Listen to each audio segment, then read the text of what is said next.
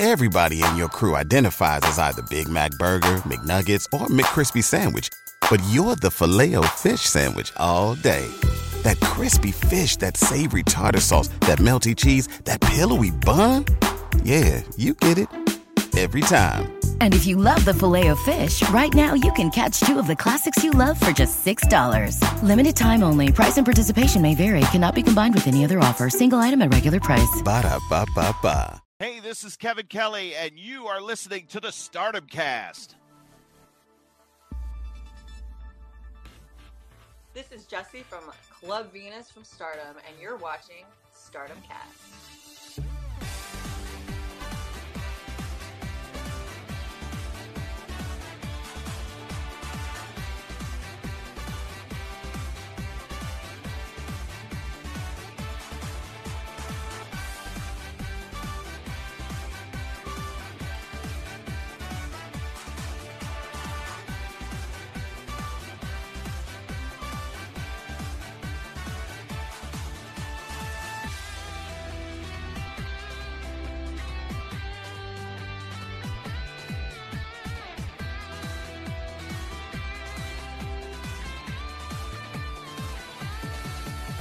Hello guys and welcome to the Stardom Cast, your weekly audio source of all things World Wonder Ring Stardom. I'm your host, Rob Goodwin, and I'm joined as ever by Mr. Matt Turner. Matt Turner, how are you, good sir?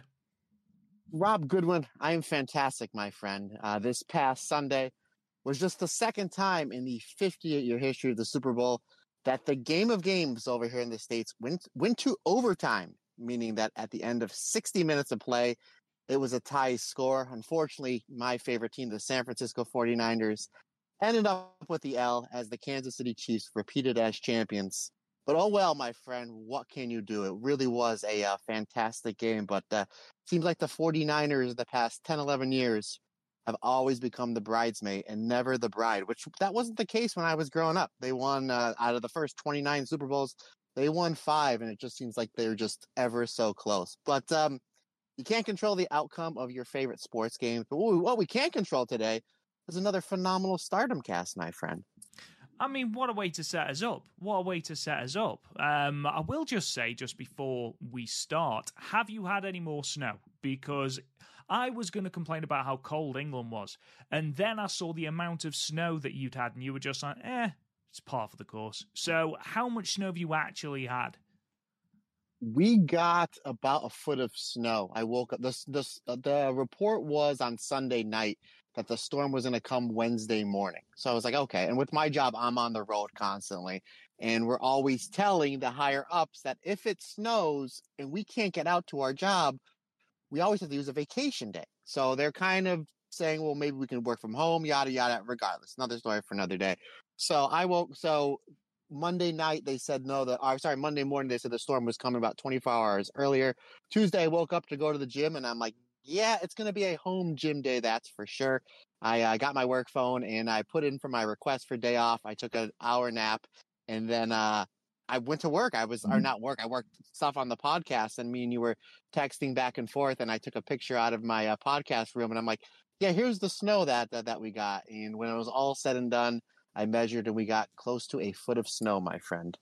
Yeah, we don't tend to get snow like that, but I think we've said it before on this podcast that Britain can't deal with any sort of changeable weather. So we're fine if we know it's going to rain. We're fine if we know it's going to be sunny, even though we complain that it is going to be too hot. And then we complain when it rains because it's too wet. But when it snows, the entire country goes to hell. Like, no one seems to be able to drive. People forget how to drive. The planes stop working. We can't get trains anywhere. There's replacement bus services that's cancelled.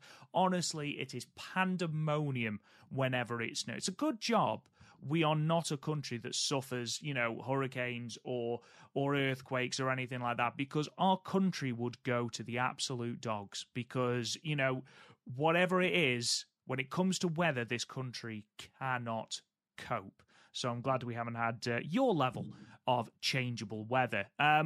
Before we get into everything that we are going to talk about today, because despite there only being 2 shows, we have got a ridiculous amount to talk about because, as is always the case when we record on a Wednesday, the day after, or in some of the news from today's case, an hour later, more stuff will come out. So we have got quite a lot to talk to you about. Some stuff that came out last week, some stuff that came out yesterday, all sorts of things coming out of Stardom. It's never boring, let's put it that way. But obviously, we didn't record yesterday because it was Valentine's Day. Now, Matt Turner, I know you as a bit of a Lothario, if you will, a bit of a romantic. How was your Valentine's Day? What did you treat the lovely Amber to?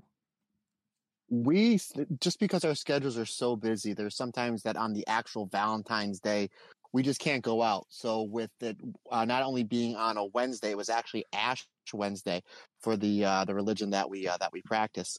So literally, we kind of were just like, "Yep, you're going to work. When you come home, I have this stuff to do to church. I'll see you at church, and then I have stuff to do afterwards, and we'll do Valentine's Day over the weekend." So that's what we were going to do until we discussed it last night that we can't even do anything this weekend because she's got stuff going on. I got stuff going on. Now, Monday in the States, it's President's Day. So we're off work on Monday. So we're doing our Valentine's Day on Monday. Now, Rob, I may have, this will be the 14th Valentine's Day that me and Amber have been together between dating and marriage. This might be the worst Valentine's Day coming up because Monday, we're going to go out for brunch. And then I'm taking her to go see Madam Web. Now, I have to see every comic book movie in the theater. Good, bad, or is indifferent. When that dreadful, and you know me, I'm Mr. Positive. I enjoy every single one. I like I do. I liked every Star Wars. Just the more, give me more, the more I'll love. But that dreadful Fantastic Four movie that came out a handful of years ago, I was literally the only one in the theater. And my joke on social media was so many people were cosplaying as Sue Storm because Sue Storm is the Invisible Woman. So that might have been the only one that I really, really disliked. This one is, I heard nothing but thumbs down for it. And I'm like, I said, I want to go see this. I said, do you want to go see it with me? Because if not, I know Lily will, I have to bribe my daughter sometimes with dinner and a slushie for her to hang out with her dad, but it works. And she said, no, let's make that our Valentine's Day. Instead of rushing on Friday or rushing on Saturday before she has to leave, let's just do it Monday. We'll go out for brunch and we'll go see this movie. I was like, okay, no problem. Then last night we were, after she came home from cleaning up after church, she was looking online. She's like, this Madam Web movie is not getting good reviews. I said, yeah, I heard. She's like, this is really what you want to take me out to Valentine's Day? I said, well, love endures, honey. Love endures. So, and sickness and health, my friend. It's sickness and health. But how was yours, my man? It was good. I obviously, as I said, it's half term, so I am at home. I'm working from home. We never do a massive thing for Valentine's Day. Kirsty had been at work all day, so I cooked, which, is possibly as bad as going to see Madam Web, if I'm perfectly honest. But we had steak, homemade chips, and broccoli, because everything's more romantic with broccoli. So we had that. I bought because I tend to get flowers, I thought I'd be a little bit more romantic, and I got her Lego flowers. So they never died. We had an escape room game thing to do, and it was a nice chilled out one, but nothing special, because like I say, we don't really do a lot for Valentine's Day. In fact, she was like, "Why have you bought me this? We don't do anything for Valentine's Day." I was like, "It's okay. It's fine. It's just replacing the normal flowers that I get you from the petrol station on the way home." But we don't talk about that, Matt. We do not talk about that. I've heard about the Madam Web film, by the way, that it's that bad that they've pretty much said, this isn't part of the MCU. They've pretty much distanced it from any other superhero film, which I think is a telling sign that this is not going to go down well, which is unfortunate. I do remember watching the terrible Fantastic Four on the plane home from New York, and I actually took my headphones off halfway through because the turbulence we were experiencing was better than that film. It was fairly dreadful. However, they have cast for the new one, and the new one looks like it could be, he says, with bated breath, very good. However, I do think, final thing on Madam Web, I think it will it will have to go a long way to be worse than the second Venom film. How dare you? Let There Be Carnage? I thoroughly enjoyed that. Now, I will say... To the shock of no one. Well, yeah, I was just going to say... Matt gets kicked in the nuts. I enjoyed that. Don't get me wrong, right? I really love Carnage. Possibly my favourite villain in the entire of Marvel. When it was announced that he was going to be coming onto the film or into the MCU, I was like, yes, come on. They cast Woody Harrelson. I was like, yes, that's amazing. And then the film happened and the plot happened. And there is one bit, and Matt, you'll know what I'm talking about. Anyone that's seen this film will know what I'm talking about. There's a bit where he goes to a petrol station and Carnage needs to use the internet. And we've all been there, you know, no signal on your phone, can't get data, Wi-Fi's a bit shoddy. However, what he does is he attacks the person behind the counter who happens to be on his laptop. And then what he does is he gets his tendrils, puts them into the computer, and is able to download stuff. Now, Matt Turner, you are a big comic book fan. Am I right? True. Yes. True, very true. I would like you, I challenge you, in fact, to find me one sole reference to Carnage having USB fingers. Because honestly, I guarantee you will not find it. And I remember I was sat with my brother, and my brother is one of the most dour, sarcastic people you will ever meet. And I just heard him go, "Oh, for God's sake." One of the worst scenes I've ever seen in my life. But aside from that, it was just, like, the CGI was good, but I don't know. There was just something about the film that made me come out thinking, that was utter garbage. But yes, it doesn't surprise me that you enjoyed it. Clearly, Rob, you're looking at this the wrong way. It's not his tentacles has USB powers. It has powers from the symbiote from Secret Wars #8 that they originally brought the Venom suit down from the alternate planet that they had the secret battle with all the Marvel superheroes. And that's where the power comes from, my friend. It's not that it's a USB port. It just has extra powers into the Carnage symbiote. So there you go, my man. I feel like that is a stretch. I feel like that is a stretch. Anyway. Enjoy it.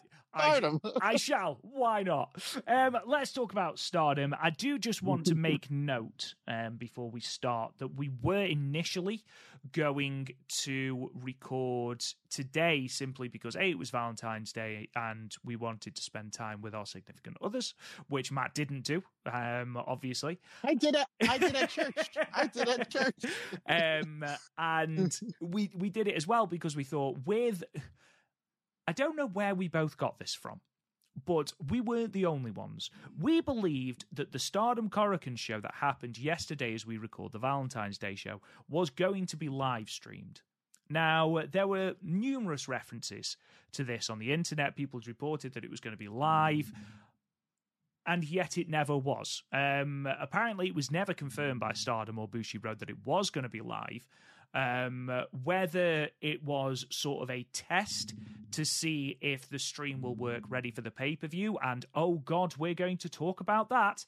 I don't know, but it wasn't live, so it's going to be up on Stardom World in the next couple of days. However, as we record on Thursday the 15th, it isn't up. So we didn't need to delay the podcast. So I apologize. We're not going to be covering the Coruscant show. We are going to be covering the 2 weekend shows from the 11th in Fuji and from the 12th in Toyohashi. I do, however, this is obviously episode 162. Matt, congratulations on 162 episodes of the Stardom cast. I just want to Don't congratulate me yet. We didn't finish this one. That's you might true. You might fire me in 20 minutes for liking Carnage. Well, it's been a tough couple of minutes, Matt. I'm not going to lie. I am getting there. No, I'd like to just say that this is quite a special episode for me personally, and that is because, as we all know, I am extremely diligent in my research and watching of Stardom. And today is the first day out of 162 episodes that I have seen a show that Matt hasn't. I would just like that on the record, that it has taken 162 episodes, Matt, for me to see a show that you haven't managed to see yet. Honestly, I am buzzing. I wish you were just more organized, to be perfectly honest. This is extremely unprofessional that you haven't seen this. Hold on. Let me explain why. As we record this on Thursday, as I was leaving from my house to go to work, the show on the show on the 12th, it just came up on Stardom an hour earlier.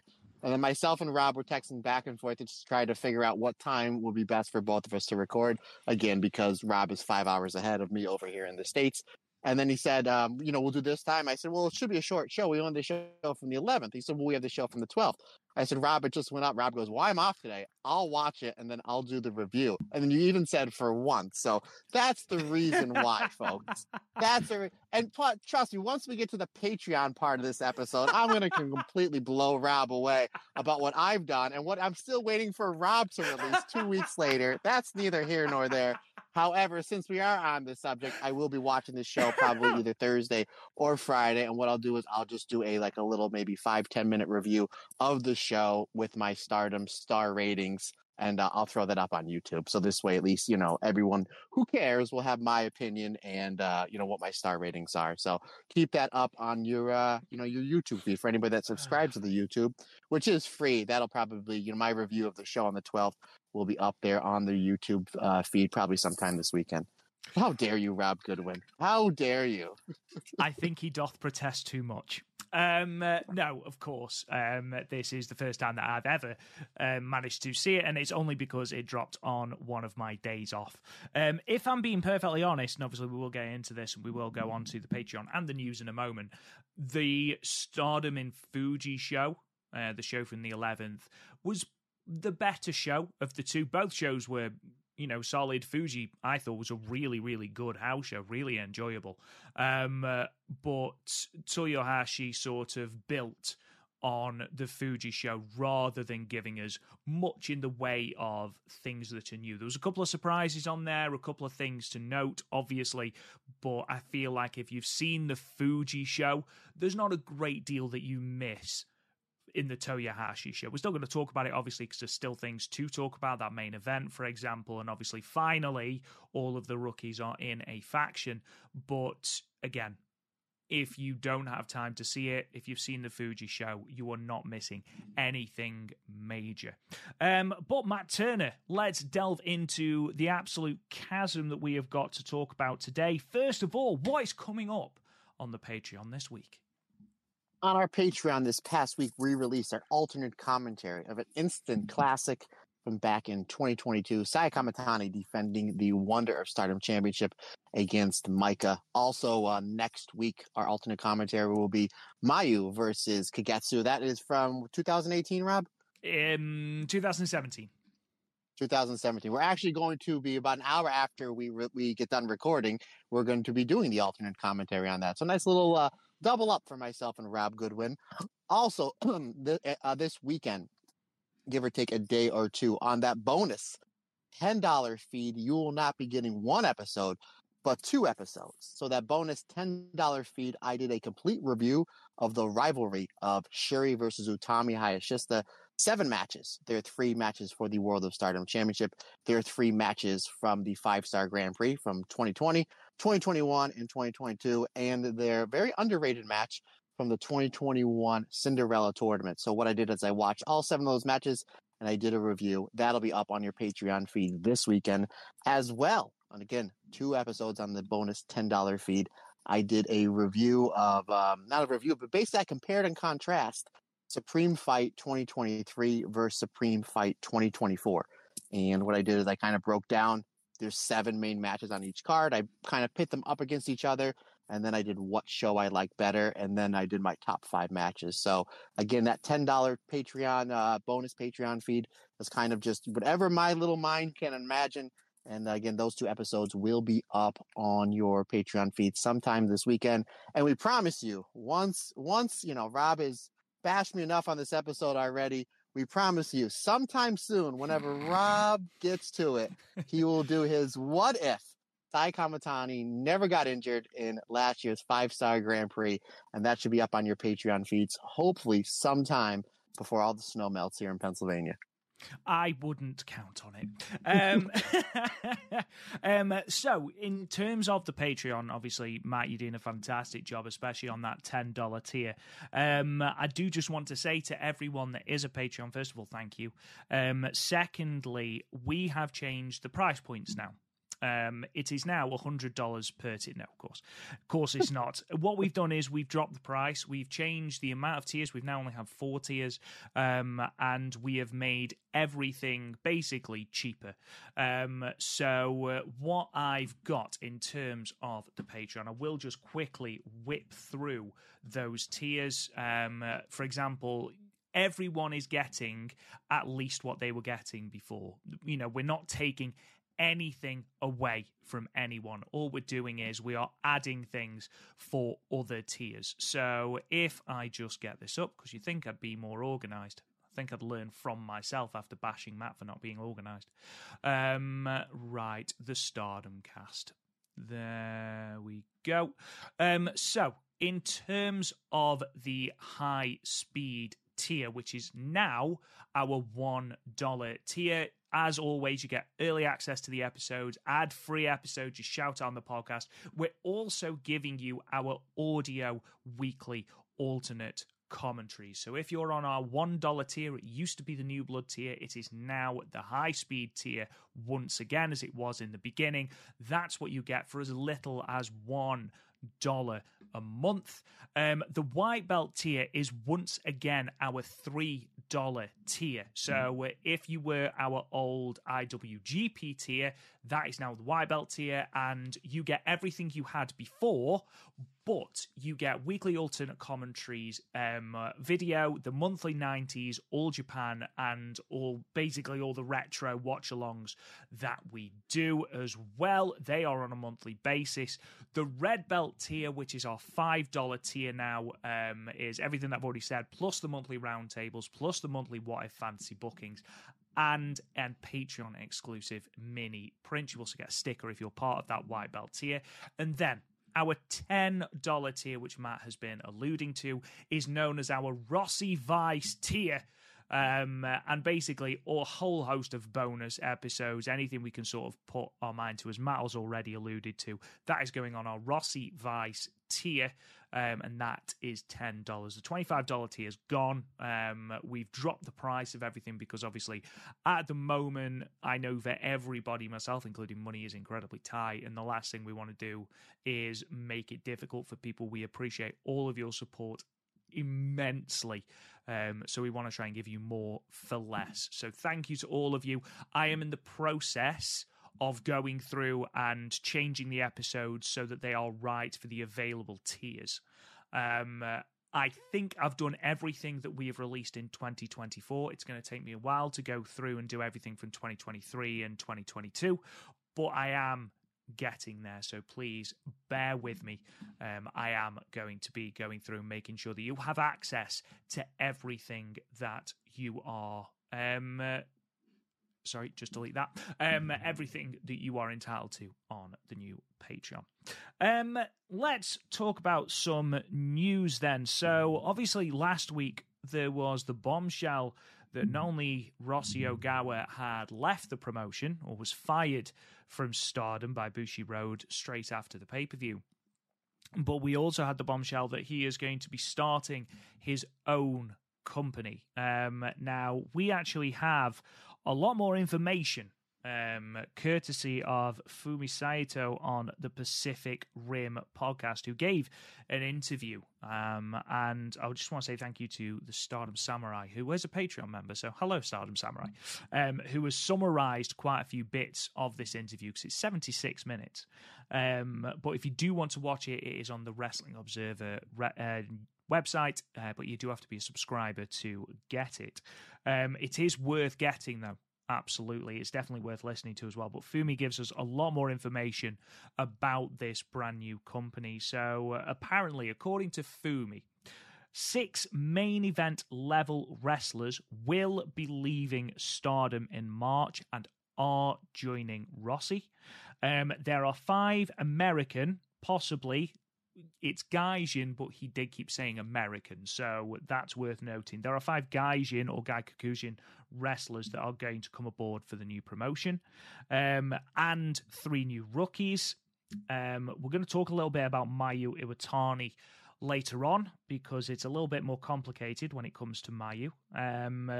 We are also going to have the new promotion already has a name. It's already sorted. It's been registered, trademarked. The logo apparently has been designed and is ready to go. The dojo is being set up. The titles are currently been made. They've been designed. They've been commissioned. We have a world title, a secondary title, tag team titles, and apparently we have also will have a trios title as well. Freelancers are going to make up obviously a huge amount of this roster, especially in the beginning, whilst Stardom wrestlers are still tied into contracts and things like that.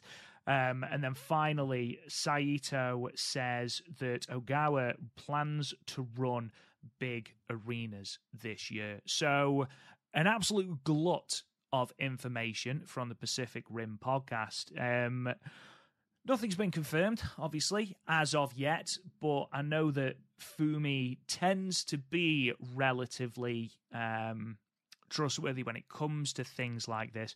A couple of these things, me and you already knew, Matt, but there's some that are a surprise. 6 main event level wrestlers. Now, obviously, we knew when it was announced that Stardom wrestlers' contracts are coming to the end in March, that Bushiroad was sort of scrabbling to get people to sign extensions or, you know, even getting legal action involved. We knew there wasn't going to be a wholesale split. We certainly knew it wasn't going to be an All Japan Noah thing where they left 2 people. We knew it was going to be a couple of people. However, 6 main event level wrestlers is still going to leave a significant hole at the top of Stardom, isn't it? Yeah, and Rob and I have kind of gotten a little sneak peek of what Rossi Vice Wrestling, who they're kind of pegging for. Obviously, we're not going to say who it is because we don't have that right, and we're not going to speculate. We're not that type of podcast. But I know myself and Rob, we've kind of going back and forth saying, like, if this is what the 2 rosters are, and again, our initial first thing is just, and anybody's initial reaction is overreaction. And you just mentioned it a few seconds ago there, my friend, was this is like Noah All Japan. And then we're like, no, it's nowhere near as that bad. If you remember, too, Misawa, not only did he take 90% of the wrestlers, he took the TV as well, which is just insane to think about. But that's another story for another day. Yeah, they're taking, it looks like a good amount of the wrestlers that have been main eventing in Stardom over the last 3 or 4 years are going to be going over to this new promotion. However, because of how loaded the Stardom roster is and continues to be, Stardom is going to be just fine depending on where they move forward. You know, obviously Rossi has the connections because he's been booking 35, 40 years. Obviously he got the connections with the arena, you know, the magazines, the social media outlets and whatnot. And not only that, he's been booking, again, 35, 40 years, where the 2 new bookers for Stardom have been booking for 2-3 shows. So Stardom, I think, is just going to be just fine because if you take a look at their roster, again, from who we believe is going over to Rossi Vice Wrestling, that the Stardom roster is going to be just fine. Obviously, there's going to be a lot of holes in the roster to fill, and there is a lot of wrestlers that are out there in the Joshi scene and as well as the American scene in Mexico and whatnot that can kind of maybe fill those voids. But I have a feeling that not only is Rossi's company going to be filled up with a lot of freelancers, but Stardom's going to have to go into freelancing territory as well. You know, we mentioned it last week. Why not the Inabe sisters? You know, where's she going to end up? Unagi. I have a feeling that she, because of her relationship with Rossi, is going to be loyal towards Rossi. Now, I don't have that confirmed, but that just kind of goes hand in hand, one-on-one. That tag team over in Sendai Girls, Red Energy, who they're fantastic. Bring them in. You know, Chihiro Hashimoto, bring her in, you know, for one of the other 2 companies. So you're going to see a lot of interesting things between the 2 companies. And again, the positive in this is the fact that these two companies are going to push each other to do better. So it's going to be interesting once this company gets rolling. And then once we get, once Rossi's company has a handful of shows underneath their belt. And you got to think, Rob, once Rossi's company really gets going and they have a good amount of shows under their belt, we're going to be rolling right into 5-star season. What's the 5-star Grand Prix going to look like? In 2021, it was amazing. In 2022, phenomenal. The 2022 5-star Grand Prix is one of the greatest wrestling tournaments in the history, not just Stardom, but pro wrestling. 2023, even despite all the injuries, was fantastic. So, that's got to be something that's got to be in the back of the heads of the new regime in Stardom. Is like, we have this tournament that starts in the middle of the summer, and a lot of our top wrestlers, you just mentioned it, Rob, 5 or 6 main eventers. A lot of our wrestlers that have done well and sold tickets for us in this company for this tournament over the last 2 or 3 years are not going to be here. How do we fill that void? And they're going to have to think on their feet. They're going to have to think quick, and they're going to have to hit more home runs than strikeouts, my friend. So, it's definitely going to be an interesting thing to see how Stardom is going to be able to plug the holes of the roster of all this top talent that is leaving because of their loyalty to Rossi. And what does that go to tell you about Rossi? Stardom is a company. 13, they've been in existence for 13 years. The last 2 or 3 years, they've been a super profitable company. It was reported about a year or so ago. They're the second biggest wrestling company in Japan, either fourth or fifth biggest in the world. And you have this talent, this group of talent, this 5 or 6 main eventers leaving to go to a company that publicly we don't know the name yet. So that just goes to show you the loyalty that a lot of these wrestlers has to one Mr. Rossi Ogawa. Yeah, absolutely. And there's a lot to be said for that. And we're going to talk a little bit about, we know there's definitely one person that's going, almost 99% is going to be Julia. It was pretty much a given. It was pretty much announced in the Wrestling Observer Newsletter that Julia would be on her way. We already knew she was leaving Bushi Road. We have also had the first person sort of commit to Stardom, and that, of course, is Tam Nakano, which I must admit I'm quite surprised by, simply because with all of the furore surrounding Tam at the end of last year, and it was Rossi who went and spoke to Tam, and I know that we were obviously close to Tam retiring from pro wrestling, and it was sort of Rossi that went to her, had dinner with her, talked around. I assumed that there would be some loyalty from Tam to Rossi. Obviously, that's not the case. She said she wants to stay with Stardom. And again, I know I said this in the last episode, but I feel like I need to echo it here. There's going to be no resentment, at least from us. Not that means anything at all, but there shouldn't be any resentment for whether, a talent chooses to leave or a talent chooses to stay. Like, we talked about the tribalism between fans of WWE and fans of AEW. That shouldn't be the case. More companies, more wrestling for people to enjoy. It's going to be interesting, I think, is the bottom line of that. The American Gaikokujins that they have in place, I think, could be really interesting as well. Are they going to go for established names? Are they going to go for newer names, people on the scene who have not perhaps been to Japan before? That I'm really excited about. I'm also, I don't know if have you heard the interview, Matt, with Fumi? No, I haven't. I know that there were a few people messaging us, ask if we were going to talk about the interview, and I couldn't find it anywhere. And this is literally the first place that I'm hearing it. So I'm glad that you're able to talk about it. Obviously, Fumi does have a great relationship with our friend Tom from Monthly Puro. Basically, Fumi's been taking Tom underneath his wing and basically show him on the reporting. And people who don't know, Fumi is basically, correct me if I'm wrong, Rob, Fumi's basically the Japanese Dave Meltzer. I mean, I think he's the most celebrated wrestling journalist probably in the history of that company. Would I be wrong in saying that? Honestly, Matt, I've got no idea. You could be right, you could be wrong. I don't know. I just know that because he's been on a lot of the American podcasts over here, especially a lot on Talk is Jericho. A lot of times he goes on Jericho's podcast. I know that he did a phenomenal job. Him and Meltzer were on to talk about the deaths of like Vader and Antonio Inoki, and the way that I kind of perceived it as like he's like the main guy. He's like the, you know, as far as Japanese journalism goes. But no, to answer your question, I did not hear it. But if everything that you're telling me from this interview is what he's saying, I'm 99% sure that that his stuff is accurate. What made me laugh coming out of this interview, now bearing in mind that Fumi is reportedly very close to Rossi Ogawa, who, for all intents and purposes, sounds like a really nice man. Like, obviously, I don't know him, but sounds like a nice guy. But people were saying after this interview that it was coming across that Rossi was the good guy and Bushi Road with the bad guys. Well, Fumi is Rossi's friend. Like, he's obviously going to say nice things about Rossi Ogawa. That's how things work. I don't know what people expected from this sort of interview. I'm sure if people from Bushi Road gave interviews, it would be a different picture. Like, that's how loyalty and alignment works. I feel like that was, but people were getting quite angry about it on social media. It's like, yeah, obviously, if I wanted to defend my friend, I'm not going to then slag them off on the internet, because that's not how things work. Coincidentally, we were talking about All Japan and Noah earlier. Fumi Saito did the forward of Jonathan Foy's Gambaru book, which goes all into the split about All Japan and Noah, and it's phenomenal. So definitely go and read that, because it's brilliant. 3 new golden rookies in a dojo.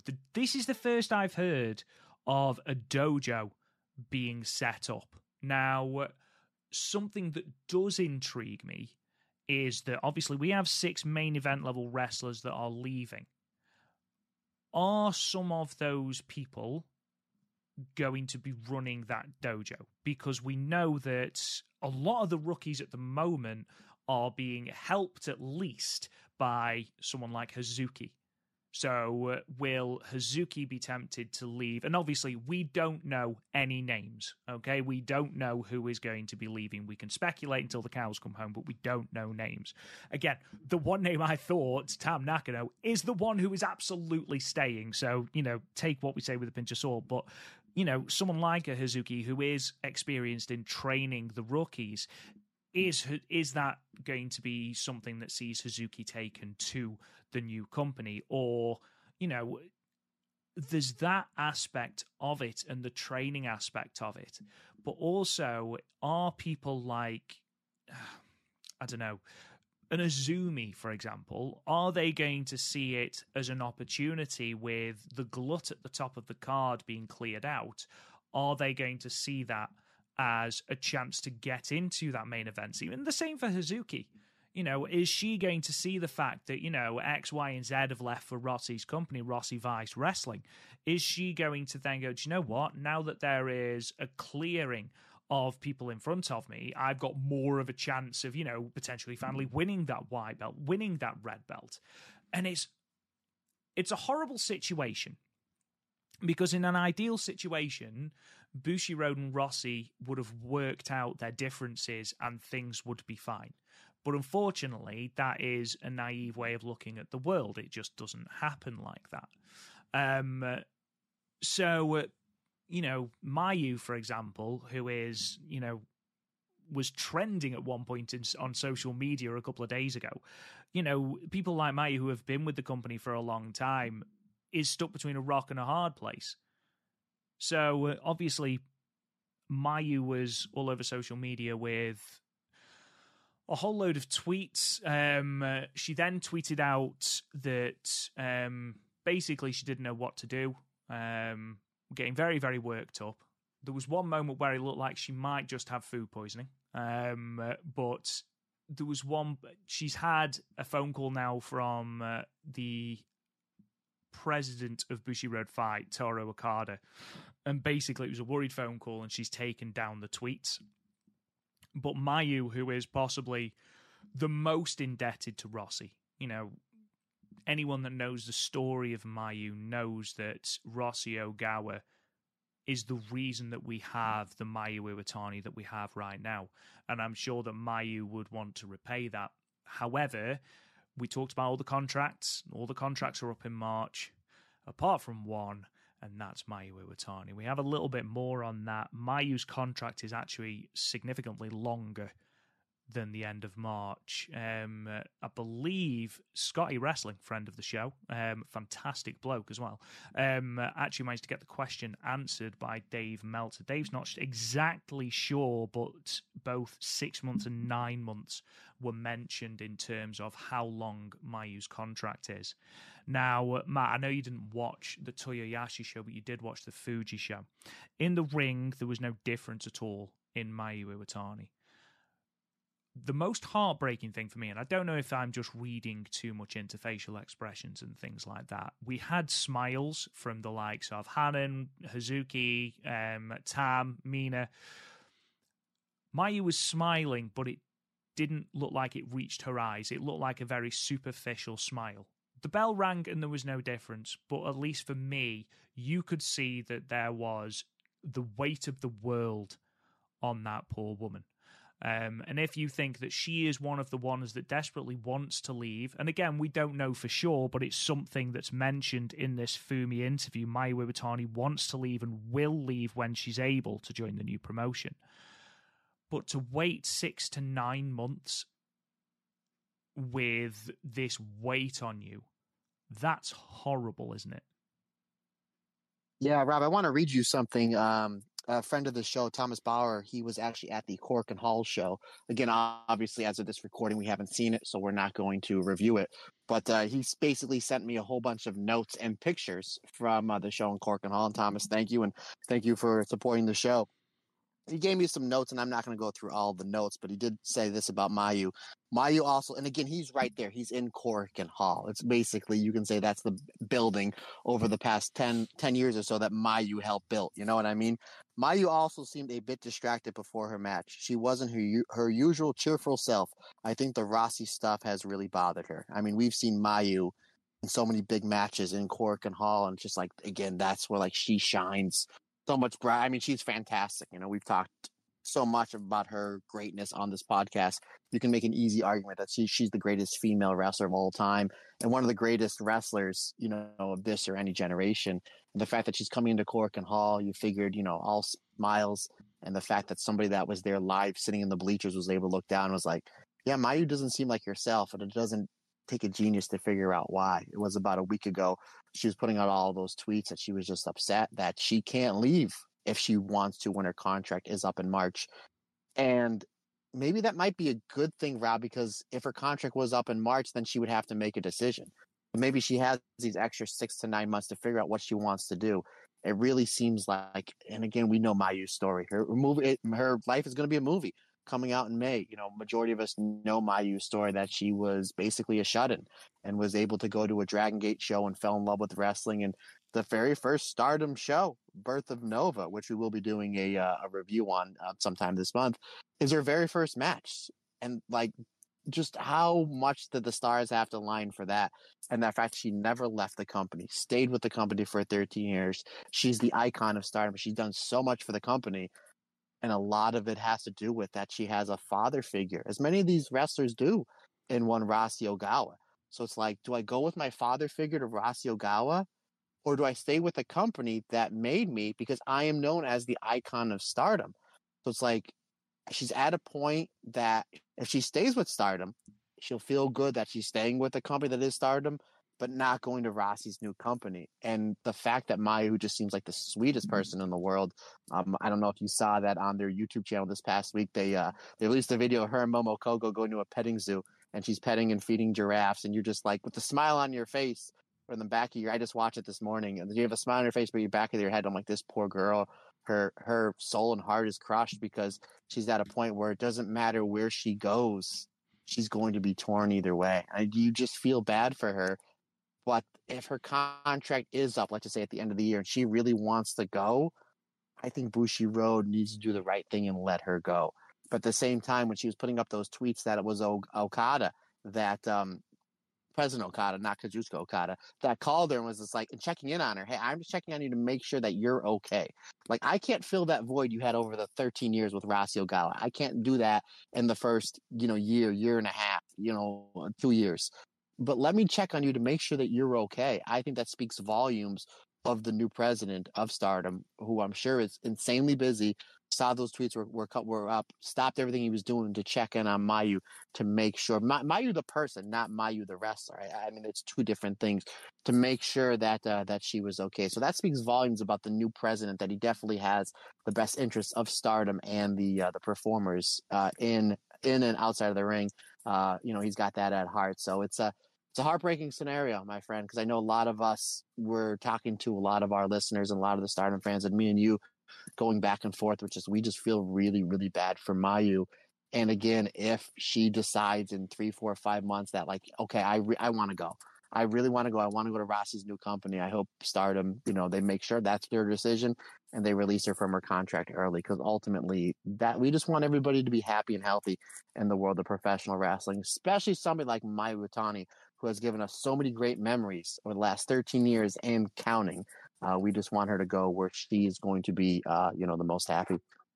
Absolutely. And, we talked about this a little bit last week. More than anything, it's the wrestler's happiness that needs to be first and foremost in most people's minds, or in everyone's minds, should I say. And, we talked again a little bit last week about how, this is the first Stardom show for so many without Rossi there. Like, you look at Mayu, 13 years she's been in Stardom since that very first show in 2011, and this is the first show where she has looked out, save for illness, and Rossi Ogawa is not there. That must be a horrible, horrible feeling.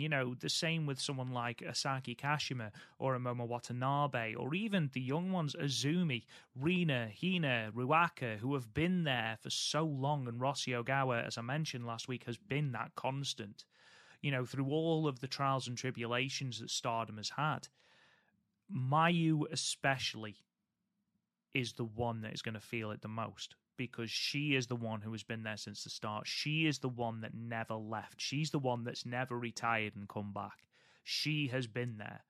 So she's the one that is going to feel this the most. And, it's unfortunately the worst thing that can possibly happen, that the one person that it's going to affect the most is the one person with the longer contract, because obviously you talked about the film is the reason, and all the advertising and all the commitments that go along with having this film is the reason that Mayu's got this longer contract.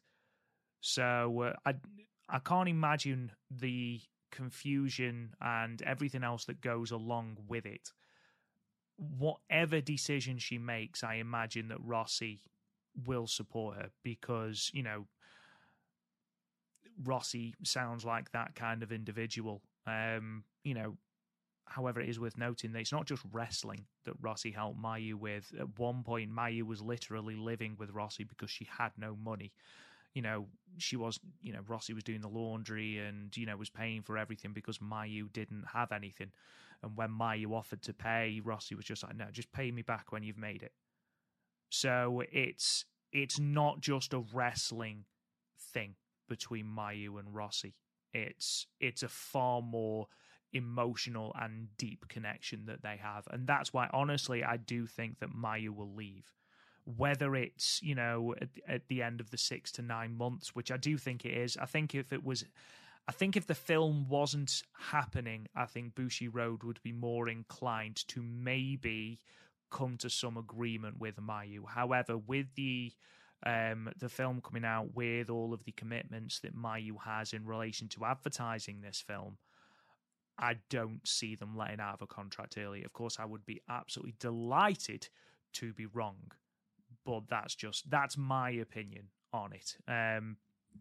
There's so much more to talk about just from this interview. Like, this company is so much further along than I think a lot of people realize. The titles have been commissioned. They are currently being made.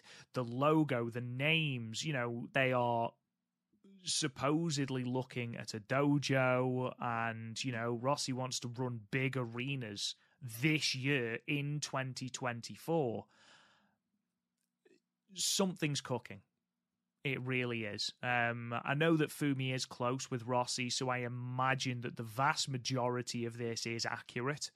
There might be the odd discrepancy, but again, it's pro wrestling and things change on a daily basis. So even after this interview, it says 6 main event level wrestlers. Today it could be 8. Today it could be 3. So again, until we get to March, until we get to that moment where contracts are being discussed and contracts are up, all we're doing is speculating. But I thought it was very interesting that this is not just a, I'm going to start my own promotion. This is clearly something that has been in the back of Rossi's mind for a long, long time, because he was let go just over a week ago, and we are already at this point, which is crazy. I can't wait to hear more information in regards to this. So just sort of building on that, on Twitter, at Olga Butikova, what a name, has actually noted it was hinted during this interview that Mayu, Starlight Kid, and Azumi want to leave, but can't. Mayu surprised by those? Well, not Mayu, obviously, because we've talked a lot about Mayu, but Starlight Kid and Azumi. Are you surprised that it's hinted at by Fumi that they want to leave? I can see Azumi. Again, she started wrestling when she was, I think, like 7 or 8 years old. So again, you talk about a father figure. I mean, literally watching her grow up. I could see Azumi. Starlight Kid is one that I kind of figure would stay with Stardom. It really seems like the brass of Bushi Road really, really like Starlight Kid. You can kind of tell anytime there's new merchandise, it's always Starlight Kid that they push forward, because she's so entertaining, so energetic, and just like the whole mass presentation that she does, it's really easy to, build her around, her merchandise, and then you see her in the ring and just how fantastic Bushi Road produces her. And obviously she does great on her own. You can put Starlight Kid in any situation, she's one of the best on that loaded roster. But I think that, again, just because of everybody, how loyal they are to Rossi, and then again, at the same time, how loyal would people be to Bushi Road that is going to put more money in this company that already has the 13 years of the Stardom name behind it, that people be loyal to that company. So, like, outside of Julia, because she's been very upfront and honest that she is going to Rossi's company, I really wouldn't be shocked to see really anybody go to any different company, to either or. Just because, again, you have Rossi, was sounds like well ahead of the curve before we get in a match, and then before a show, and then you have everything with Stardom. So it's going to be interesting to see who falls where, and then after a year, you got to see. Let's just say, for an example, Utami's like, I'm going to stay with Stardom. She's going to re-sign her deal for 1 year. What happens in that year where she's just like, you know what, it didn't go as well as I thought. It did okay, but this Rossi's company, he's doing this, he's doing that, he's getting money. Again, in a year from now, it's going to look different in 4 or 5 months from now, 6 months from now, in a year from now, how much different it's going to look. Even some of these wrestlers, again, I'm just using for Utami as an example. What if she says, I will stay, but I'm only going to stay until Dream Queendom. I'm not going to sign the year deal. I'm only going to stay for 9 months. And if they say, no, you can't do that, then she'll be like, okay, then I'm not staying at all. Like I mentioned it last week, a lot of power is in these wrestlers' hands. So, yeah, it's going to be interesting to see. Now, Rob, I'm going to ask you a question. And if you don't want to answer it, because I know you don't want to speculate, by all means, you don't have to. But I'm going to ask you the question, and I'm going to give my answer. This is going to give you time to think about your answer. Is there any wrestlers that you would rather see stay in Stardom or go to Rossi's company?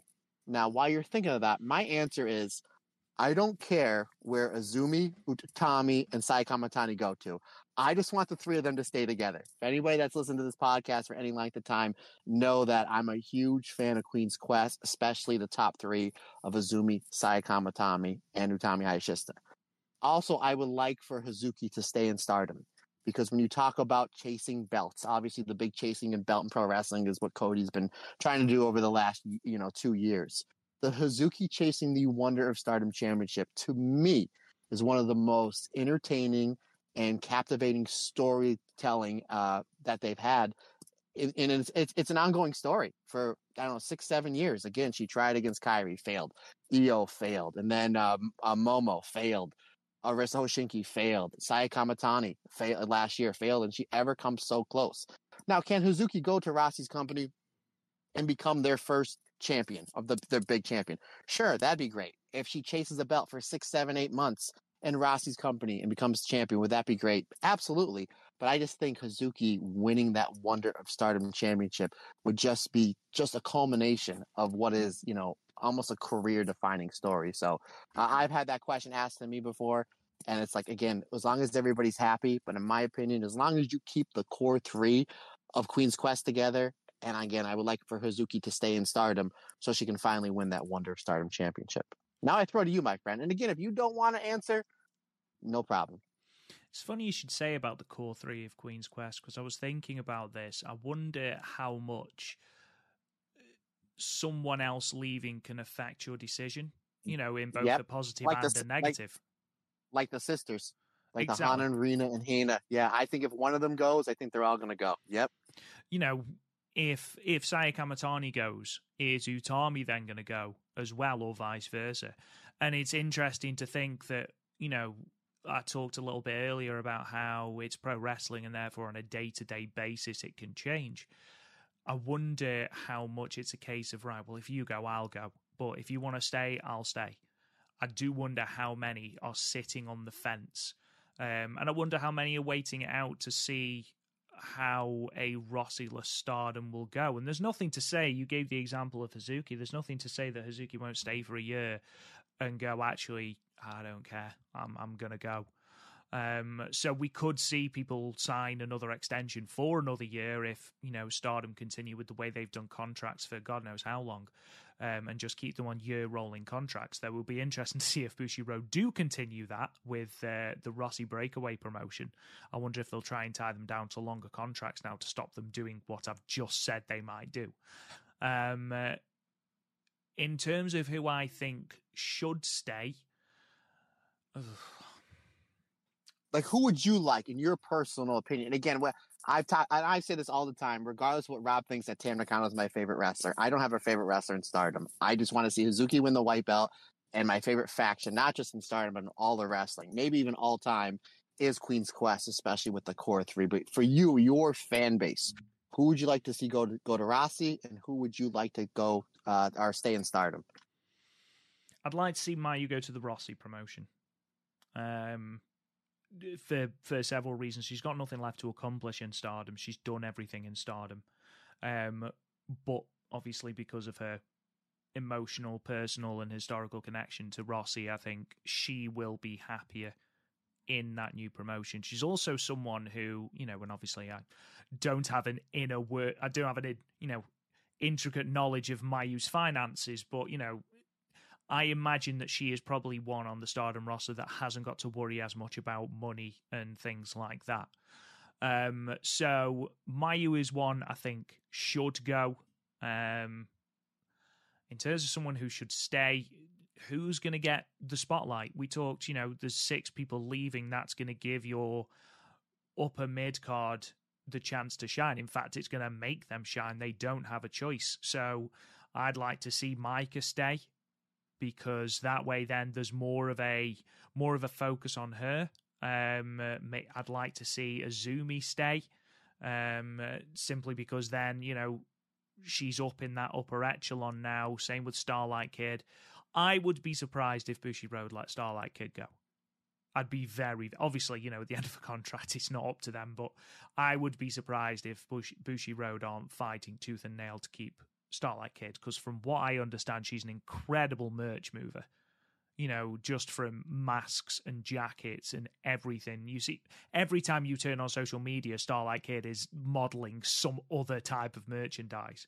And from what I understand, she's a huge cash sort of grab for Bushiroad. So I'll be very, very, very surprised if they aren't fighting very, very hard to keep Starlight Kid. And if Starlight Kid does stay, and I do think she will, it would not surprise me if we see Starlight Kid with either the white or red belt in the next 8 to 10 months.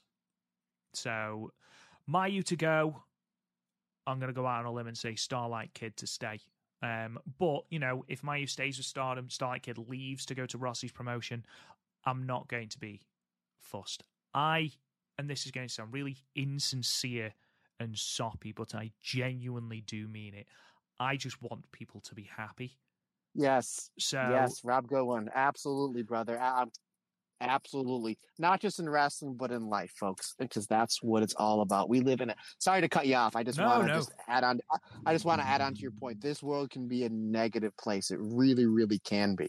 Social media can be a very negative place. The world of professional wrestling in these 6 weeks that we're into this year is just absolutely crazy. I mean, look what's going on with the biggest company in the world. Just nuts. Rob is absolutely right that whatever you do to make you happy, and this is not just to the wrestlers in Stardom or just wrestlers in general, to anybody that's listening to this company, do what makes you happy. As long as it's not hurting anybody else, do what makes you happy. Do what you think is cool. You go, everybody has a different path in their life. You go and follow that path because at the end of the day, it's all about your happiness. And I always say, now obviously I'm a loving husband and a loving father, but I always say I cannot make my wife happy or my daughter happy or anybody happy if I'm not happy. So at the end of the day, it's just all about you being happy. I mean, you can't make anybody else happy, not unless you're happy. So at the end of the day, it's all about you doing what you want to do to make you happy. So I just want to just add on to a phenomenal point you had there, brother. Yeah, completely agree with you, mate. I don't think anyone gives their all if they're not happy, but, you know, wrestling is not the be-all and end-all. I feel like, you know, we should allow people to be happy, to pursue what makes them happy. And again, you know, I know people are going to go, oh, you're just saying that. No, I genuinely do just want people to be happy. There's nothing worse than being stuck in something that makes you miserable, that makes you unhappy, that makes you feel guilty. So whatever any of the wrestlers choose to do, I just hope it makes them happy. You know, if Ruaka chooses to go, I hope it makes her happy. If Rena chooses to stay, I hope it makes her happy. I don't have any bigger thought on it than that. I just want them to be happy where they are, or with what they're doing, should I say. Final negative. Feels like we talked a lot about the negatives, but there was also a report about the reasons behind Julia dropping the red belt. So this is summarized by @Peps_wrestling on Twitter, who is another great source alongside Scotty Wrestling for Joshi News. So it was put out by the Wrestling Observer that the reason Tam had a run with the red belt was not as it had previously been reported. So if we go back to May 2023, so April 2023, Julia loses the red belt. Tam at All-Star Grand Queendom, in the Yokohama Arena. And in the 2023 Wrestling Observer newsletter, it's reported that Rossi decided Tam should win the belt so that she could have a title run while she could still perform at a top level. And I believe, Matt, that both of us said that that was the case. That would be the reason Tam, you know, is coming to the twilight, see what I did there, of her career. Oh, I know. That's why they pay me the big bucks. That's sort of why they were giving Tam this run with the red belt as sort of a thank you and basically to give her that chance at the top of the card. Apparently that is not the case. Apparently that was something that was put out but was not the case. Obviously we talked a lot about how Bushiroad had been going over Rossi's head, changing booking decisions despite it being understood that Rossi would have autonomy over booking and things like that. Apparently Bushiroad wanted Julia to fight Maya Yukihi, which of course we know she did in March. Apparently there is a very real personal hatred between Julia and Maya Yukihi dating back to their Ice Ribbon days. Bushiroad wanted to put this on a pay-per-view. Julia basically begged them not to make her do it because of the personal issues between them. Basically didn't think she could trust Maya in the ring. So, in what can only be described as quite a brutal move, Bushiroad said, well, if you don't want to do business, we'll find someone that will. And Bushiroad told Rossi to take the belt off Julia, and that's when the belt got put onto Tam. So actually, the reason that we had the obscenely short run of Julia with the red belt wasn't anything to do with Tam. It was nothing to do with Tam. It was because Julia didn't want to face Maya Yukihi, which is astounding, to be perfectly honest. And it certainly makes you understand the frustration that Rossi has, especially when you have been building certain storylines, you've got long-term booking in place, and then suddenly you're told, no, you have got to do this because we are your bosses. Suddenly you feel so, you have the legs cut out from under you. You feel so sort of small, I can imagine. You have all the power taken away from you. I mean, it felt like for 2 years we were building to Julia becoming the Red Belt champion, Julia becoming the top of the company. We got there, it felt organic. She had to fight to win the Stardom fans' approval. Finally, we were all there. We were ready for the reign of the Dangerous Queen. And then because Bushiroad wanted to cash in on a personal feud that Julia didn't want to revisit, they told Rossi to take the belt off. And now, on the one hand, I can understand Julia not wanting to do it. Okay, but if I'm allowed to play devil's advocate for a second, bosses at work tell us to do things that we don't want to do all the time, but we do it because it's our job. Now, I obviously do not know what this is like in an in-ring perspective. I can't think of anything worse than being in a wrestling ring with someone that you can't be sure you can trust. That must be horrendous, and therefore I completely understand why Julia would not want to do that. But where's the line then? So I don't agree with the way, just for the record, I don't agree with the fact that Bushiroad told Rossi to take the belt off her, because ultimately Julia did have the match with Maya Yukiki. Yes, it was a time limit, a double count out, but it was still a good match. So she still did business. So why Bushiroad then went to Rossi and told him to take the belt off her, I don't know. But is there a point where, as a wrestler, you've just got to grit your teeth and do the thing that the bookers are telling you to do, even though Bushiroad aren't supposed to be the bookers? It's a complicated situation, Matt, and I can see it from both perspectives. But I do feel incredibly sorry for Julia. What's your take on this? Now, again, I'm not going to compare myself to any talent level on Julia. Julia's phenomenal. On my best day, I'm nowhere near as good as her. But from being an in-ring perspective, I had those wrestlers that I just didn't trust for one reason for another. And it's kind of one of those things where it's like, well, this is the match that the promoter who's paying me to go do, I'm going to go do it. Now, am I in the right? Am I in the wrong? I don't know. But you have to be able to know that you might have to defend yourself at some point in time. You want to eliminate any risk. You want to eliminate any body slams. You want to eliminate any, suplexes, just because they can drop you on your head. Are you going to get stiffed and potatoed? It's a possibility. But Julia's a badass as well. And if you go back and watch that match, and I might have to go back and watch it knowing what I know now, is Julia brought the fight to Maya Yukiki in that match. I mean, we know Julia is an absolute bruiser and a badass in her own right. So she can take care of herself. Again, not only is she a heavy hitter, she's very, and we've been saying this for years, she's very underrated when it comes to her grappling. It's clearly she has some sort of either catch wrestling or jiu-jitsu background. I don't know what Maya Yukiki's what her background is. Obviously, we know that she's a very, very hard hitter as well. But that might be one of those things where it's like, okay, I'll go through with it. I don't want to. Here's the reasons why. I am your main eventer. I'm your top champion. I'm one of your top draws. If something happens to me in that ring and I get hurt, I might be out for 6 to 8 months. And now your top draw is out because I didn't feel comfortable being in the ring with somebody who's not under a Stardom contract. I understand that. But here's something that I'm a little confused with, Rob. If the whole reason, and again, there's always 3 sides to every story, my side, your side, and the truth, right? Somewhere the lines are getting blurred here. We don't know all the information, but we know a great deal. But if Julia said, I don't feel comfortable doing this match, and they said, well, you don't need to be champion. Let me ask you this, Rob. Did Julia do the match? She did. Mm-hmm. Why did they take the belt off her then? That's the thing I don't understand.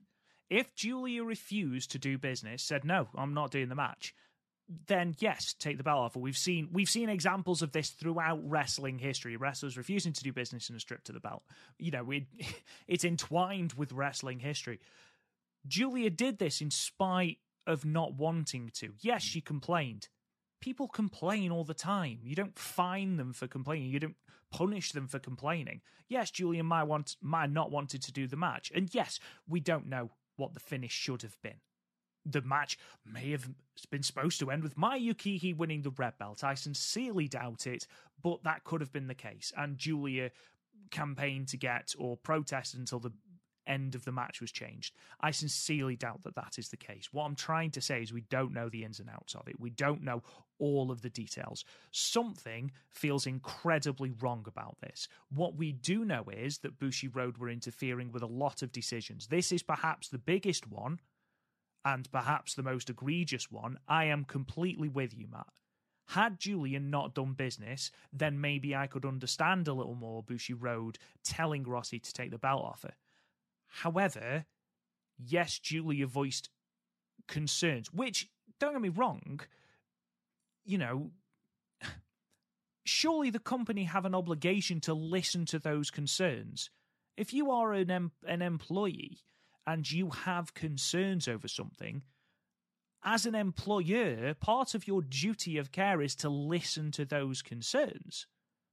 So, rather than just saying, now you're doing it, and if you don't, I'm going to fire your ass. Like, that's not the way we should be running a company. I'm not surprised that Julia's leaving. So, again, I don't know what went on behind closed doors. Will we ever know what went on behind closed doors? No, because there's two sides to every story. And the chances are we will just get the he said, she said. But with what we have in front of us, something seems incredibly weird with this, doesn't it? Yeah, and I'll say this, Rob, and then I'll kind of, tag you in, then you can finish this how you want to. How would have I fixed it? I would have got them all in a room and be like, here's the concerns from our champion. She doesn't feel comfortable. Will you give us our word that you're going to beat it? It's fine to be hard-hitting. Julia's hard-hitting. And get in a room with Mayu, with Julia, Rossi, and the brass at Bushi Road. That's the way they should have done it, like adults. We're a professional company. We're the second biggest wrestling company in the great company and the great country of Japan. Let's handle this. Let's sit down and hash it out like adults, like any company does. I'm sure you have problems with the company you work with. I have bumps in the road with the company that I work with. I'm able to go to my direct employer and say, here's issues that I'm having. And sometimes it gets escalated, and sometimes we get to a happy medium. That's how business works. Now, here's something else to do, that you could think about, Rob, because I've had this happen to me on the Independents. Julia going into that match doesn't feel comfortable. Don't you think there's a certain somebody that she was tag partners with that I would say, hey, why don't you come down to the ring with me? I know that we're not in the faction anymore. Here's my concern. If I was Julia, and again, we don't know, I would have told Sherry, hey, maybe about a minute in this match, just watch my back. That's what I've done, because I've had that asked to me where people were like, Matt, I don't feel comfortable about this. Can you just kind of just sneak down there? And if something happens that doesn't look professional, can you have my back? Because let me ask you this. Is there anybody in Joshi that's even going to touch Sherry when it comes to an absolute shoot? Probably not, my man. Probably not, because sometimes people go into business from themselves. There's no safety net in professional wrestling, especially when you're on a live pay-per-view. So that's one or two ways you could have done it. Again, obviously the first way, the adult way, to sit down. And if Julia's still not feeling right about the situation, and who knows, again, Rob, I might go back and watch this match this weekend. Who knows? Halfway through the match, I may look and be like, hey, guess who was seconding Julia 5 minutes in this match? Because if stuff goes sideways, it gets a little stiff, Sherry comes in, and it's not going to look good. It's not going to look good for the challenger, my friend. Again, that's just me. Something I don't... Why was Mayukihi bought in? Like, I know that we were trying to get... Final Derby, wasn't it? Yeah. And I understand that to a certain extent. The match with Suzu Suzuki felt organic and needed. It felt needed in Julia's backstory. And, we've seen both women work together since, and apparently any beef that has been sort of there has been put to bed. But did we need the Mayukihi match? I mean, really? I know that Bushi Road will have seen this as a feud and therefore money. But did anybody sort of go, oh my God, we've got Julia versus Mayukihi for the red belt? Yes! No. I would have much rather seen a Julia versus Utami, the match we never got and probably now never will. Like, why did we need to shoehorn Mayukihi into this? And because obviously it was 2023 and we had 8,423 pay-per-views, it had no time to build on it anyway. We had one confrontation at Korakuen.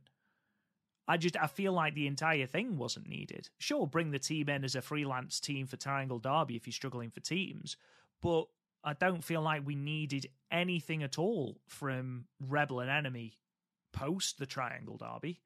And I certainly don't think Mayukihi earned a red belt shot in any way. So it felt shoehorned in the first place.